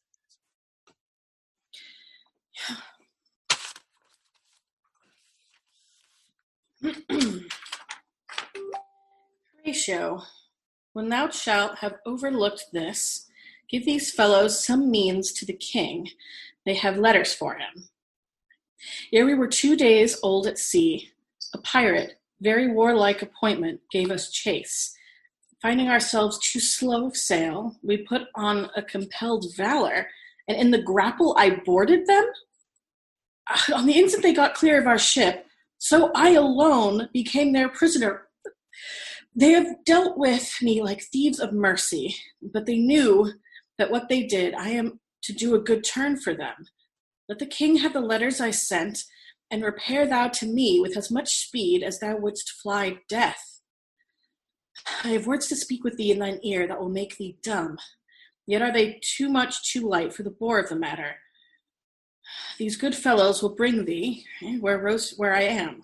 Rosencrantz and Guildenstern hold their course for England. Of them I have much to tell thee. Farewell. Oh, he that he that thou knowest thine, Hamlet. Come, I will make you your way for these letters, and do it the speedier thou may direct me to him from whom you brought them. Excellent. Scene 7, another room in the castle. Enter King Claudius and Laertes. Now must your conscience my acquaintance seal, and you must put me in your heart for friend, sith you have heard, and with a knowing ear, that he, which hath your noble father slain, pursued my life. Well appears. But tell me why you proceeded not against these feats, so criminal and so capital in nature, as by your safety, wisdom, all things else, you mainly were stirred up. Oh, for two especial reasons, which may to you perhaps seem much unsinewed, but yet to me they are strong. The queen, his mother, lives almost by his looks, and for myself, my virtue or my plague, be it either which, she's so conjunctive to my life and soul that, as the star moves not but in his sphere, I could not but by her. And the other motive, why to a public account I might not go, is the great love the general gender bear him, who dipping all his faults in their affection would, like the spring that turneth wood to stone, convert his gyves to graces, so that my arrows, too slightly timbered for so loud a wind, would have reverted to my bow again, and not where I had aimed them. And so have I a noble father lost, a sister driven into desperate terms, whose worth, if praises may go back again, stood challenger on mount of all the age for her perfections. But my revenge will come. Break not your sleeps for that. You must not think that we are made of stuff so flat and dull that we can let our beards be shook with danger and think it pastime. You shortly shall hear more. I loved your father, and we love ourselves, and that, I hope, will teach you to imagine... Enter a messenger. How now? What news? Letters, my lord, from Hamlet. This to your majesty, this to the queen. From Hamlet? Who brought them? Sailors, my lord. They say, I saw them not. They were given to me by Claudio. He received them of him that brought them. Laertes, you shall hear them. Leave us. Exit messenger. Reads. High and mighty, you shall know that I am set naked on your kingdom. Tomorrow shall I beg leave to see your kingly eyes, when I shall first, asking your pardon thereunto, recount the occasion of my sudden and more strange return. Hamlet. What should this mean? Are all the rest come back, or is it some abuse and no such thing? Know you the hand? 'Tis Hamlet's character. Naked. And in a postscript here, he says, alone. Can you advise me? I'm lost in it, my lord. But let him come. It warms the very sickness in my heart that I shall live and tell him to his teeth, thou didst thou. If it be so, Laertes, as how should it be so, how otherwise? Will you be ruled by me? Aye, my lord. So you will not o'errule me to a peace. To thine own peace. If he be now returned as checking at his voyage, and that he means no more to undertake it, I will work him to an exploit now ripe in my device, under which he shall not choose but fall. And for his death no wind of blame shall breathe, but even his mother shall uncharge the practice and call it accident. My lord, I will be ruled. The rather, if you could devise it so that I might be the organ. It falls right. You have been talked of since your travels much, and that in Hamlet's hearing, for a quality wherein they say you shine. Your sum of parts did not together pluck such envy from him as did that one, and that, in my regard, of the unworthiest siege. What part is that, my lord? A very riband in the cap of youth, yet needful too. For youth no less becomes the light and careless livery that it wears than settled age his sables and his weeds, importing health and graveness. 2 months since, he was a gentleman of Normandy. I've seen myself and served against the French, and they can well on horseback. But this gallant had witchcraft in't. He grew unto his seat, and to such wondrous doing brought his horse as he had been incorpsed and demi-natured with the brave beast. So far he topped my thought that I, in forgeries of shapes and tricks, come short of what he did. A Norman, was it? A Norman. Upon my life, Lamond. Ah, the very same. I know him well. He is the brooch indeed and gem of all the nation. He made confession of you, and gave you such a masterly report for art and exercise in your defense, and for your rapier most especially, that he cried out 'twould be a slight indeed if one could match you. The scrimers of their nation, he swore, had neither motion, guard, nor eye, if you opposed them. Sir, this report of his did Hamlet so envenom with his envy that he could nothing do but wish and beg your sudden coming o'er to play with him. Now, out of this... What out of this, my lord? Laertes, was your father dear to you? Or are you like the painting of a sorrow, a face without a heart? Why ask you this? Not that I think you did not love your father, but that I know love is begun by time, and that I see in passage of proof time qualifies the spark and fire of it. There lives within the very flame of love a kind of wick or snuff that will abate it. And nothing it is, a like goodness still, for goodness growing to a pleurisy dies in his own too much. That we would do, we should do when we would. For this would changes and hath abatements and delays as many as there are tongues, and hands are accidents. And then this should is like a spendthrift sigh that hurts by easing. But to the quick of the ulcer, Hamlet comes back. What would you undertake to show yourself your father's son in deed more than in words? You cut his throat in the church. No place indeed should murder sanctuarize. Revenge should have no bounds. But, good Laertes, will you do this? Keep close within your chamber. Hamlet returned shall know you are come home. We'll put on those shall praise your excellence, and set a double varnish on the fame the Frenchman gave you. Bring you in fine together, and wager on your heads. He being remiss, most generous and free from all contriving, will not peruse the foils, so that with ease, or with a little shuffling, you may choose a sword unbaited, and in a pass of practice, requite him for your father. I will do it, and for that purpose I'll anoint my sword. I bought an unction of a mountebank, so mortal that by it but a dip, a knife in it, where it draws blood, no cataplasm, so rare, collected from all simples that have virtue under the moon, can save the thing from death, that is but scratched withal. I'll touch my point with this contagion, that, if I gall him slightly, it may be death. Let's think further on this. Weigh what convenience both of time and means may fit us to our shape. If this should fail, and that our drift look through our bad performance, 'twere better not essayed. Therefore this project should have a back, or second, that might hold if this should blast in proof. Soft, let me see. We'll make a solemn wager on your cunning.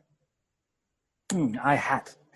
When in your motion you are hot and dry, as make your bouts more violent to that end, and that he calls for drink, I'll have prepared him a chalice for the nonce, whereon but sipping, if he by chance escape your venom stuck, our purpose may hold there.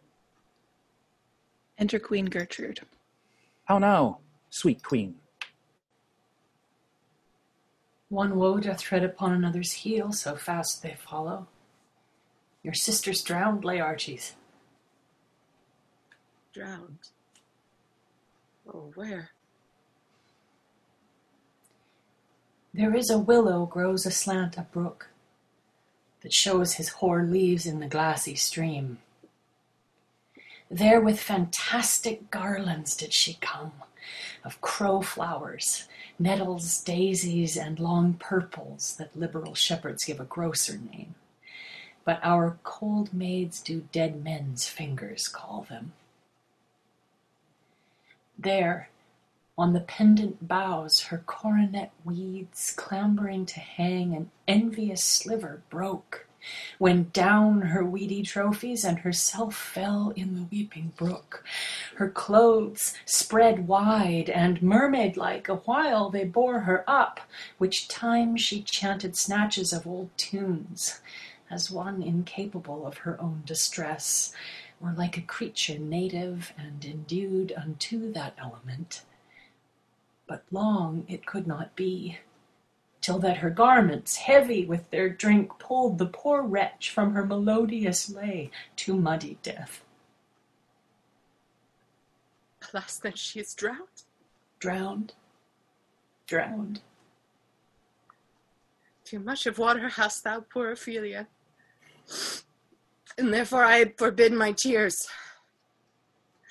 But yet it is our trick, the nature her custom holds. Let shame say what it will, when these are gone, the women will be out. Adieu, my lord. I have a speech of fire that fain would blaze, but that this folly doubts it. Exit. Let's follow, Gertrude. How much I had to do to calm his rage. Now, fear I this will give it start again. Therefore, let's follow. Exeunt. Act 5, Scene 1, a churchyard. Enter 2 clowns with spades in company. Is she to be buried in Christian burial that willfully seeks her own salvation? I tell thee she is, and therefore make her grave straight. The crowner hath sat on her, and finds it Christian burial. How can that be, unless she drowned herself in her own defense? Why, 'tis found so. It must be se offendendo. It cannot be else, for here lies the point. If I drown myself wittingly, it argues an act, and an act hath 3 branches. It is to act, to do, to perform. Argal, she drowned herself wittingly. Nay, but hear you, good man Delver. Give me leave. Here lies the water. Good. Here stands the man. Good. If the man go to this water and drown himself, he is willy-nilly he goes. Mark you that. But if the water come to him and drown him, he drowns not himself. Argo, he that not guilty of his own death shortens not his own life. Is this law? Aye, Mary, 'tis Croner's quest law. Will you have the truth on't?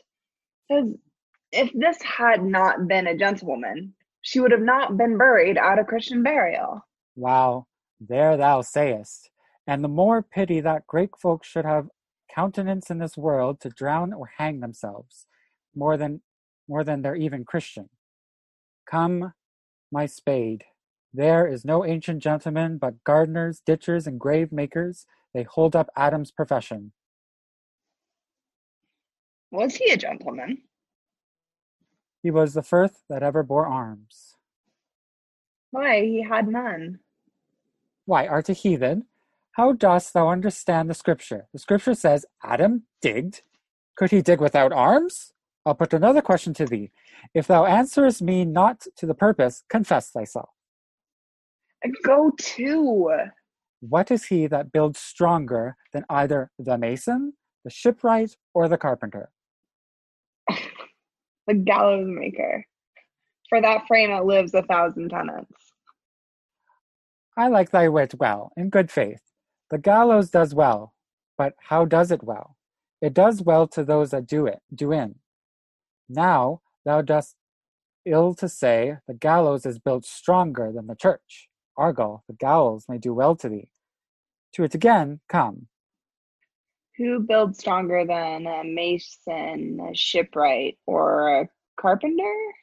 Aye, tell me that, and unyoke. Marry, now I can tell. To it. Mass, I cannot tell. Enter Hamlet and Horatio at a distance.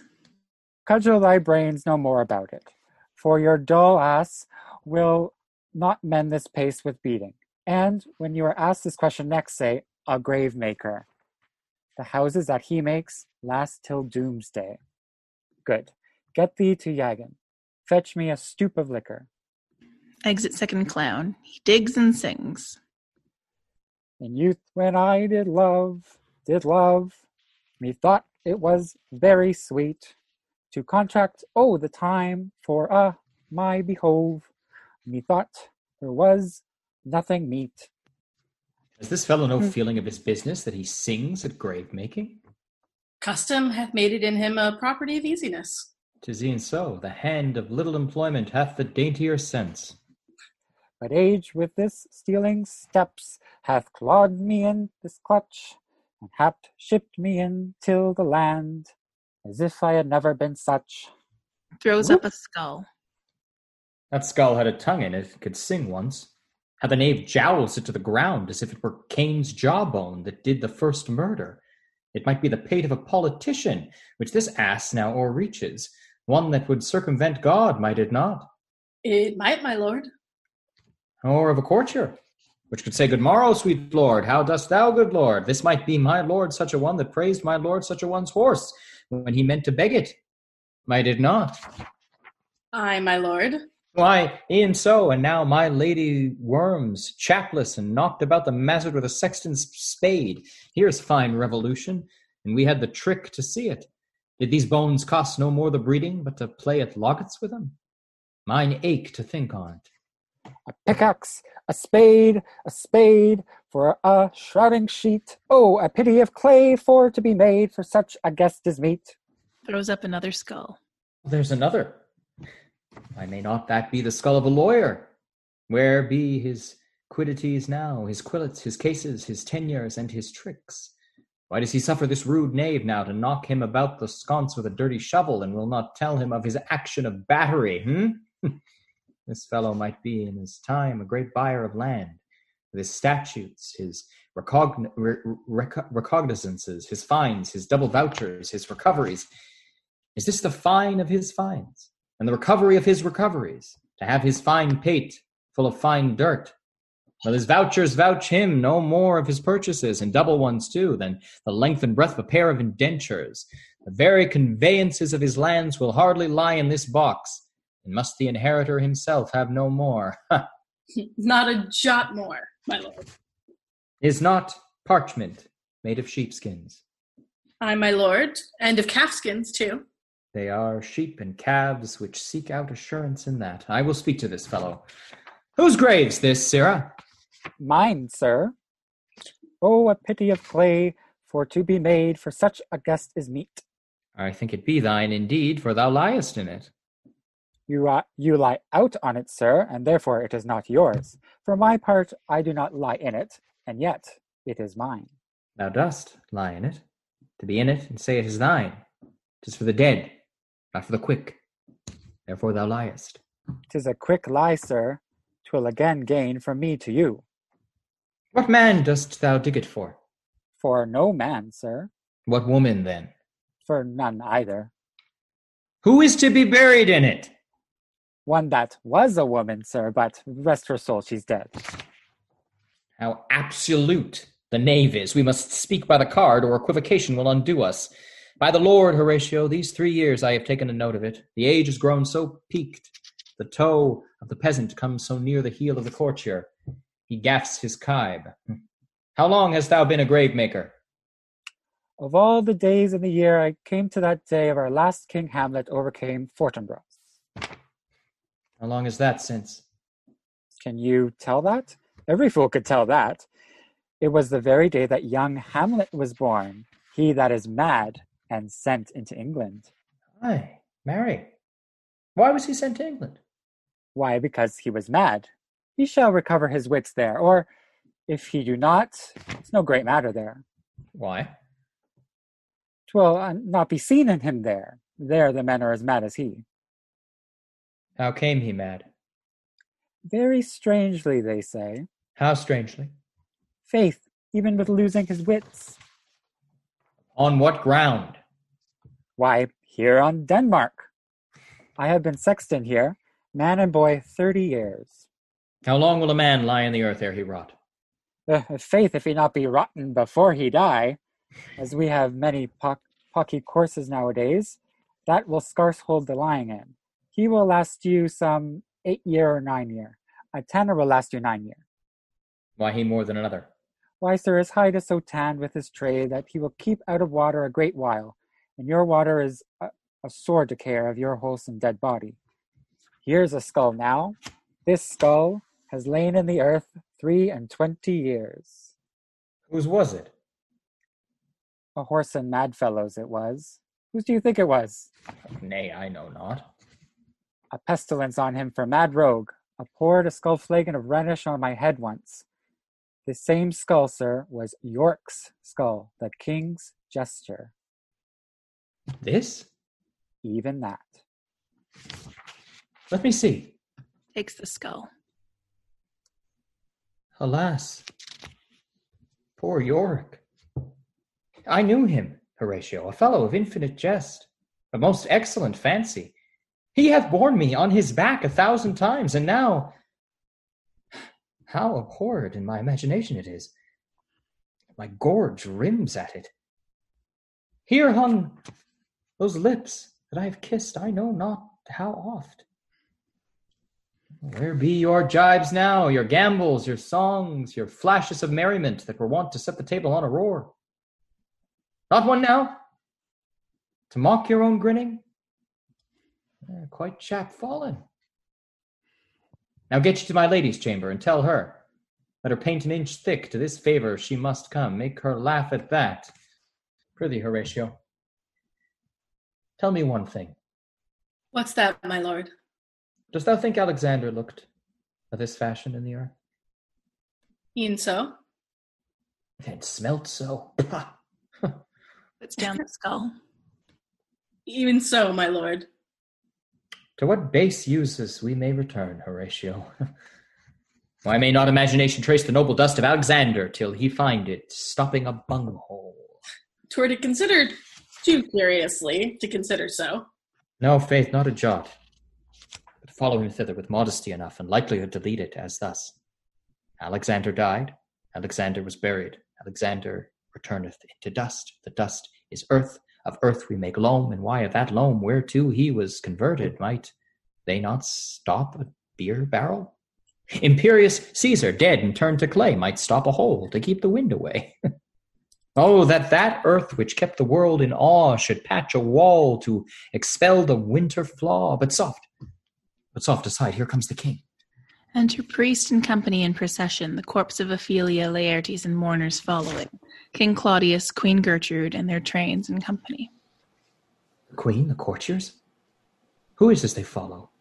And with such maimed rites, this doth betoken the course they followed did with desperate hand fordo its own life. 'Twas of some estate. Couch we a while and mark. Retiring with Horatio. What ceremony else? That is Laertes, a very noble youth, mark. What ceremony else? Her obsequies have been as far enlarged as we have warranties. Her death was doubtful. And, but that great command o'ersways the order, she should in ground unsanctified have lodged to the last trumpet. Her charitable prayers, shards, flints, and pebbles should be thrown on her. Yet here she is allowed her virgin krantz, her maiden struments, and the bringing home of bell and burial. Must there no more be done? No more be done. We should profane the service of the dead to sing a requiem, and such rest to her, as to peace parted souls. Lay her in the earth, and from her fair and unpolluted flesh may violets spring. I tell thee, churlish priest, a ministering angel shall be my sister be, when thou liest howling. What, the fair Ophelia? Sweets to the sweet. Farewell. Scattering flowers. I hoped thou shouldst have been my Hamlet's wife. I thought thy bride bed to have decked, sweet maid, and not have strewed thy grave. No treble woe, full 10 times treble on that cursed head whose wicked deed thy most ingenious sense deprived thee of. Hold off the earth a while, till I have caught her once more in mine arms. Leaps into the grave. Now pile your dust upon the quick and dead, till of this flat a mountain you have made, to o'ertop old Pelion, or the skyish head of blue Olympus. What is he whose grief bears such an emphasis, whose phrase of sorrow conjures the wandering stars and makes them stand like wonder-wounded hearers? This is I, Hamlet the Dane. Leaps into the grave. The devil take thy soul. Grappling with him. Thou prayest not well. I prithee, take thy fingers from my throat, for though I am not splentive and rash, yet have I something in me dangerous, which let thy wiseness fear. Hold off thy hand. Pluck them asunder. Hamlet! Hamlet! Gentlemen! Good, my lord, be quiet. The attendants part them, and they come out of the grave. Why, I will fight with him upon this theme until my eyelids will no longer wag. Oh, my son, what theme? I loved Ophelia. 40,000 brothers could not, with all their quantity of love, make up my sum. What wilt thou do for her? Oh, he is mad, Laertes. For love of God, forbear him. Swoon, show me what thou'lt do. Would weep, would fight, would fast, would tear thyself, would drink up easily to crocodile. I'll do it. Must thou come here to whine, to outface me with leaping in her grave? Be buried quick with her, and so will I. And if thou prate of mountains, let them throw millions of acres on us, till our ground, singeing his pate against the burning zone, make Ossa like a wart. Nay, and thou mouth, I'll rant as well as thou. This is mere madness, and thus a while the fit will work on him. Anon, as patient as the female dove, when that her golden couplets are disclosed, his silence will sit drooping. Hear you, sir. What is the reason that you use me thus? I loved you ever. But it is no matter. Let Hercules himself do what he may. The cat will mew, and dog will have his day. Exit. I pray you, good Horatio, wait upon him. Exit Horatio. Strengthen your patience in our last night's speech. We'll put the matter to the present push. Good Gertrude, set some watch over your son. This grave shall have a living monument. An hour of quiet shortly shall we see. Till then, in patience our proceeding be. Exeunt. Scene 2, a hall in the castle. Enter Hamlet and Horatio. So much for this, sir. Now shall you see the other. You do remember all the circumstance. Remember it, my lord? Sir, in my heart there was a kind of fighting that would not let me sleep. Methought I lay worse than the mutinies and the bilboes. Rashly, and praised be rashness for it. Let us know our indiscretion sometimes serves us well, when our deep plots do pall, and that should teach us there's a divinity that shapes our ends, rough hew them how we will. That is most certain. Up from my cabin, my sea grown scarfed about me, in the dark groped I to find out them. Had my desire fingered their packet, and in fine withdrew to mine own room again, making so bold my fears forgetting manners to unseal their grand commission, where I found, Horatio, royal knavery, an exact command, larded with many several sorts of reasons, importing Denmark's health and England's too, with such bugs and goblins in my life that on the supervise no leisure bated, no, not to stay the grinding of the axe, my head should be struck off. Is it possible? Here's the commission, read it at more leisure. But wilt thou hear me how I did proceed? I beseech you. Being thus benetted round with villainies, ere I could make a prologue to my brains, they had begun the play. I sat me down, devised a new commission, wrote it fair. I once did hold it as our statists do, a baseness to write fair, and laboured much how to forget that learning. But, sir, now it did me human service. Wilt thou know the effect of what I wrote? Aye, my good lord. An earnest conjuration from the king, as England was his faithful tributary, as love between them like the palm might flourish, as peace should stiff her wheaten garland wear, and stand a comma between their amities, and much such like, as is of great charge, that, on the view and knowing of these contents, without debatement further, more or less, he should the bearers put to death. not shriving time allowed. How was this sealed? Why, even in that was heaven ordinant. I had my father's signet in my purse, which was the model of that Danish seal, folded the writ up in form of the other, subscribed it, gave it the impression, placed it safely, the changeling never known. Now the next day was our sea fight, and what to this was sequent thou knowest already. So Guildenstern and Rosencrantz go to it. My man, they did make love to this employment. They are not near my conscience. Their defeat does by their own insinuation grow. 'Tis dangerous when the baser nature comes between the pass and fell insensate points of mighty opposites. Why, what a king is this? Does it not, thinkest thee, stand me now upon? He that hath killed my king and whored my mother, popped in between the election and my hopes, thrown out his angle for my proper life, and with such cozenage, is it not perfect conscience to quit him with this arm? Is it not to be damned to let this canker of our nature come in further evil? It must be shortly known to him from England. What is the issue of the business there? It will be short, the interim is mine, and a man's life no more than to say one. But I am very sorry, good Horatio, that to Laertes I forgot myself. For by the image of my cause I see the portraiture of his. I'll court his favours, but sure the bravery of his grief did put me into a towering passion. Heath, who comes here? Enter Osric. Your lordship is right welcome back to Denmark. I humbly thank you, sir. Dost know this water fly? No, my good lord. Thy state is the more gracious, for 'tis a vice to know him. He hath much land infertile, let a beast be lord of beasts, and his crib shall stand at the king's mess. 'Tis a chuff, but, as I say, spacious in the possession of dirt. Great lord, if your lordship were at leisure, I should impart a thing to you from his majesty. I will receive it, sir, with all diligence of spirit. Put your bonnet to his right use. 'Tis for the head.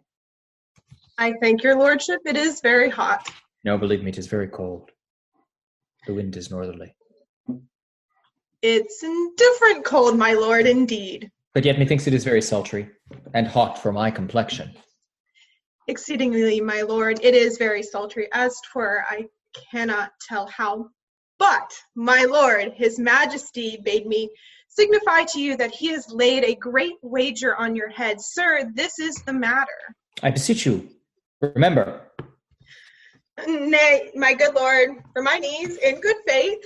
Sir, here is newly come to court Laertes. Believe me, an absolute gentleman, full of most excellent differences, of very soft society and great showing. Indeed, to speak feelingly of him, he is the card or calendar of gentry, for you shall find in him the continent of what part a gentleman would see. Sir, his definement suffers no perdition in you, though I know to divide him inventorially would dizzy the arithmetic of memory, and yet but yaw neither in respect of his quick sale, but in the verity of extolment, I take him to be a soul of great article, and his infusion of such dearth and rareness as to make true diction of him. His semblance is his mirror, and who else would trace him? His umbrage, nothing more. Your lordship speaks most infallibly of him. For concernancy, sir, why do we wrap the gentleman in our more rawer breath? Sir? Is it not possible to understand in another tongue? You will do it, sir, really. Oh, I read the wrong line.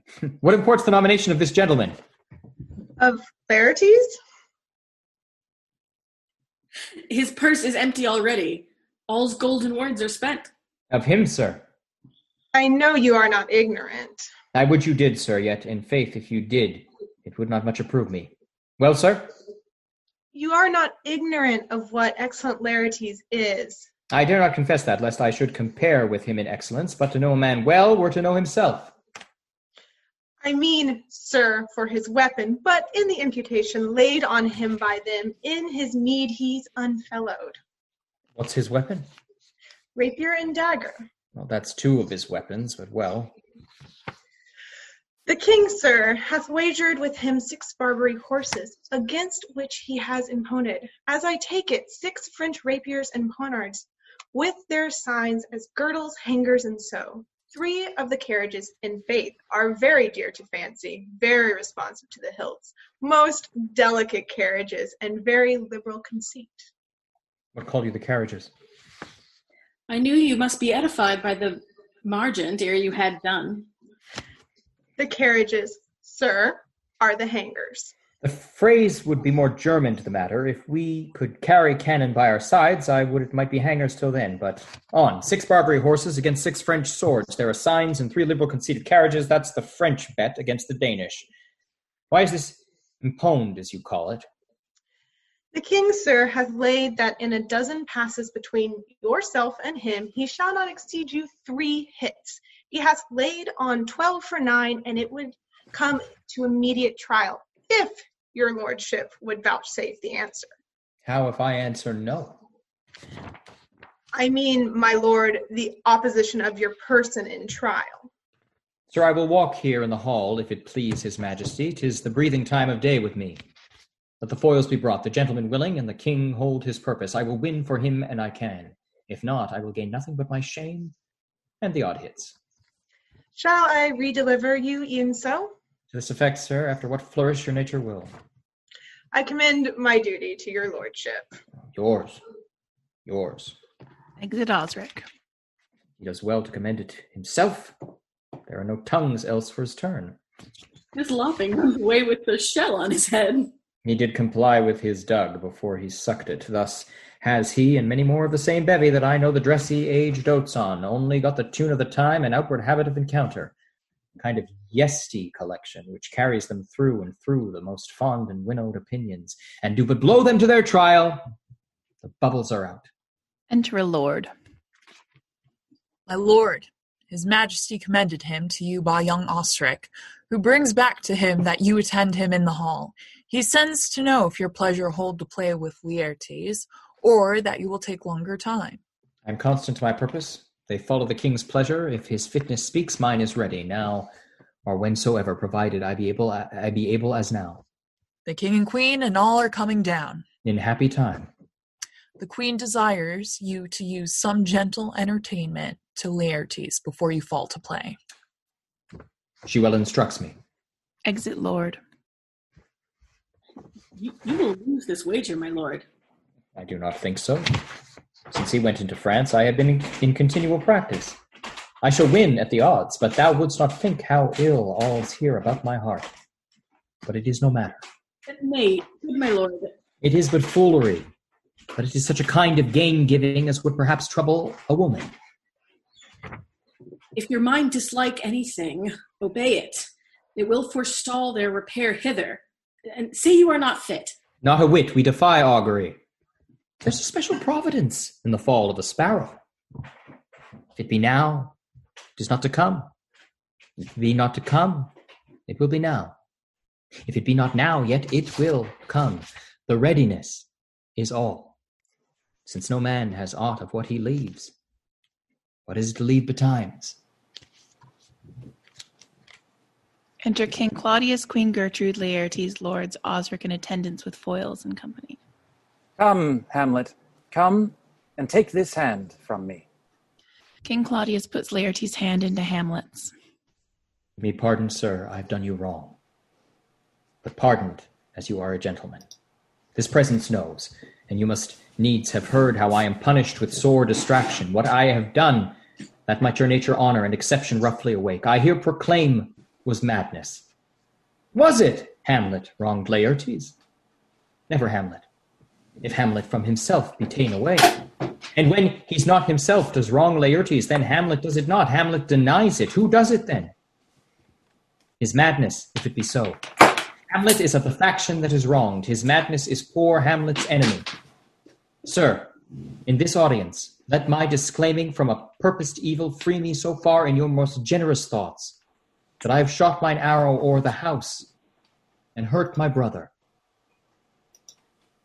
I am satisfied in nature, whose motive in this case should spur me most to my revenge. But in my terms of honor I stand aloof, and will no reconcilement, till by some elder masters of known honor I have a voice and a precedent of peace, to keep my name ungored. But till that time, I do receive your offered love like love, and will not wrong it. I embrace it freely, and will this brother's wager frankly play. Give us the voiles, come on. Come, one for me.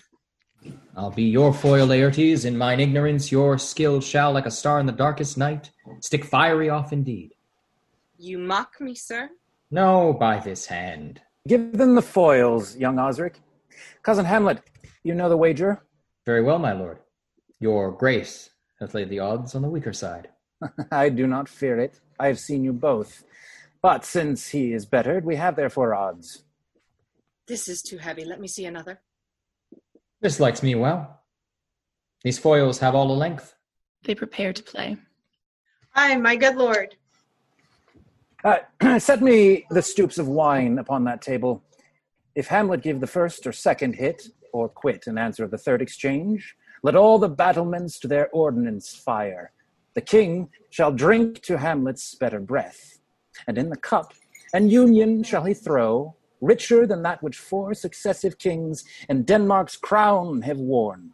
Give me the cups, and let the kettle to the trumpet speak, the trumpet to the cannoneer without, the cannons to the heavens to earth.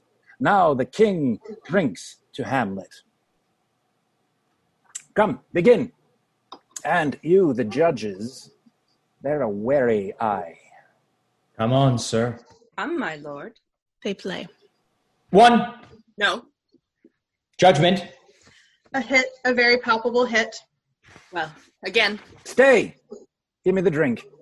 Hamlet, this pearl is thine. Here's to thy health. Trumpet sound and cannon shot off within. Give him the cup. Now I'll play this bout first. Set it by a while. Come. They play. Another hit? What say you? A touch, I do confess. Our son shall win. He's fat and scant of breath. Here, Hamlet, take my napkin. Rub thy brows. The queen carouses to thy fortune, Hamlet. Good madam. Gertrude, do not drink. I will, my lord. I pray you pardon me. It is the poisoned cup. It is too late.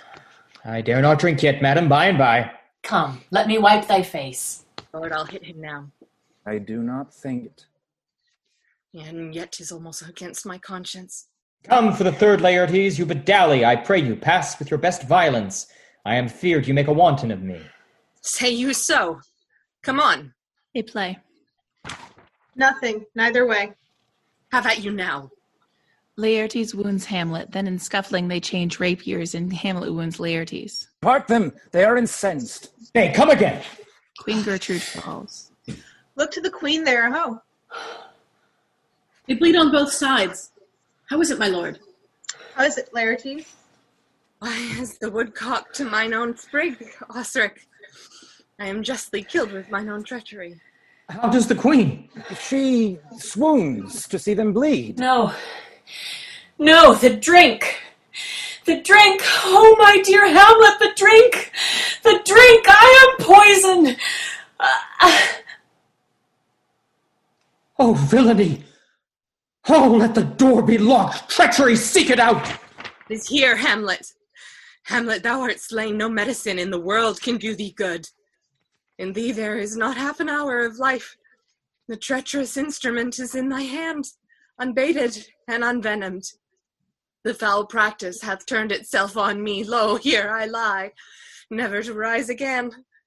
Thy mother's poisoned. I can no more.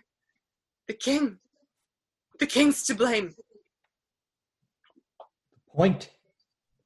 Envenomed too. Then venom do thy work. Stabs King Claudius.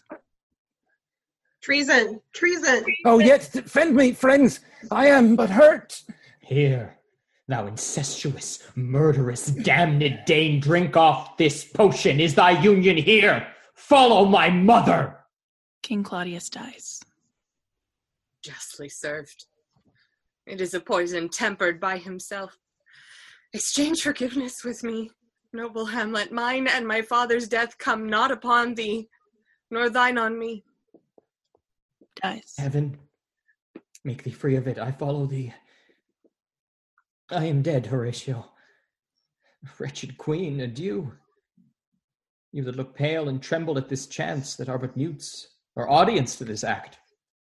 That I but time, as this fell sergeant, death is strict in his arrest. Oh, I could tell you. Oh, but let it be. Horatio, I am dead. Thou livest. Report me and my cause aright to the unsatisfied. Never believe it.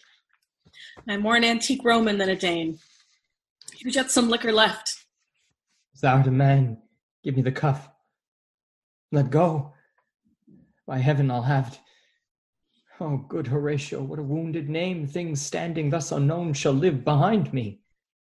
If thou didst ever hold me in thy heart, absent thee from felicity a while, and in this harsh world draw thy breath in pain to tell my story.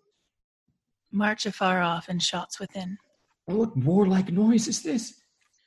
Young Fortinbras, with conquest come from Poland, to the ambassadors of England gives this warlike volley.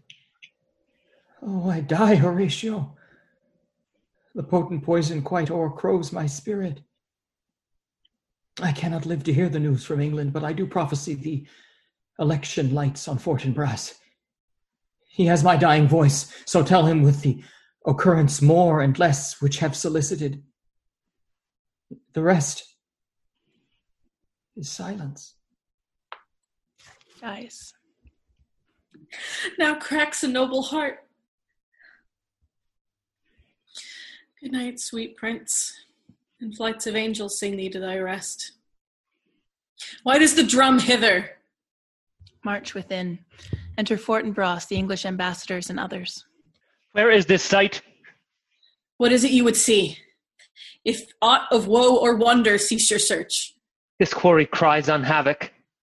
O proud death, what feast is towards in thine eternal cell, that thou hast so many princes that a shot so bloodily has struck? The sight is dismal, and our affairs from England come too late. The ears are senseless that should give us hearing, to tell him his commandment is fulfilled, that Rosencrantz and Guildenstern are dead. Where should we have our thanks? Not from his mouth. Had it the ability of life to thank you. He never gave commandment for their death. But since, so jump upon this bloody question, you from the Polack wars and you from England, are here arrived, give order that these bodies, high on a stage, be placed to the view. And let me speak to the yet unknowing world how these things came about. So shall you hear of carnal, bloody, and unnatural acts, of accidental judgments, casual slaughters, of deaths put on by cunning and forced cause. And in this upshot, purposes mistook, fallen on the inventors' heads. All this I can truly deliver. Let us haste to hear it, and call the noblest to the audience. For me, with sorrow I embrace my fortune. I have some rights of memory in this kingdom, which now to claim my vantage doth invite me. Of that I shall have also cause to speak, and from his mouth whose voice will draw on more. But let this same be presently performed, even while men's minds are wild, lest more mischance on plots and errors happen. Let 4 captains bear Hamlet like a soldier to the stage, for he was likely, had he been put on, to have proved most royally, and, for his passage, the soldier's music and the rights of war speak loudly for him. Take up the bodies. Such a sight as this becomes the field, but here shows much amiss. Go, bid the soldiers shoot.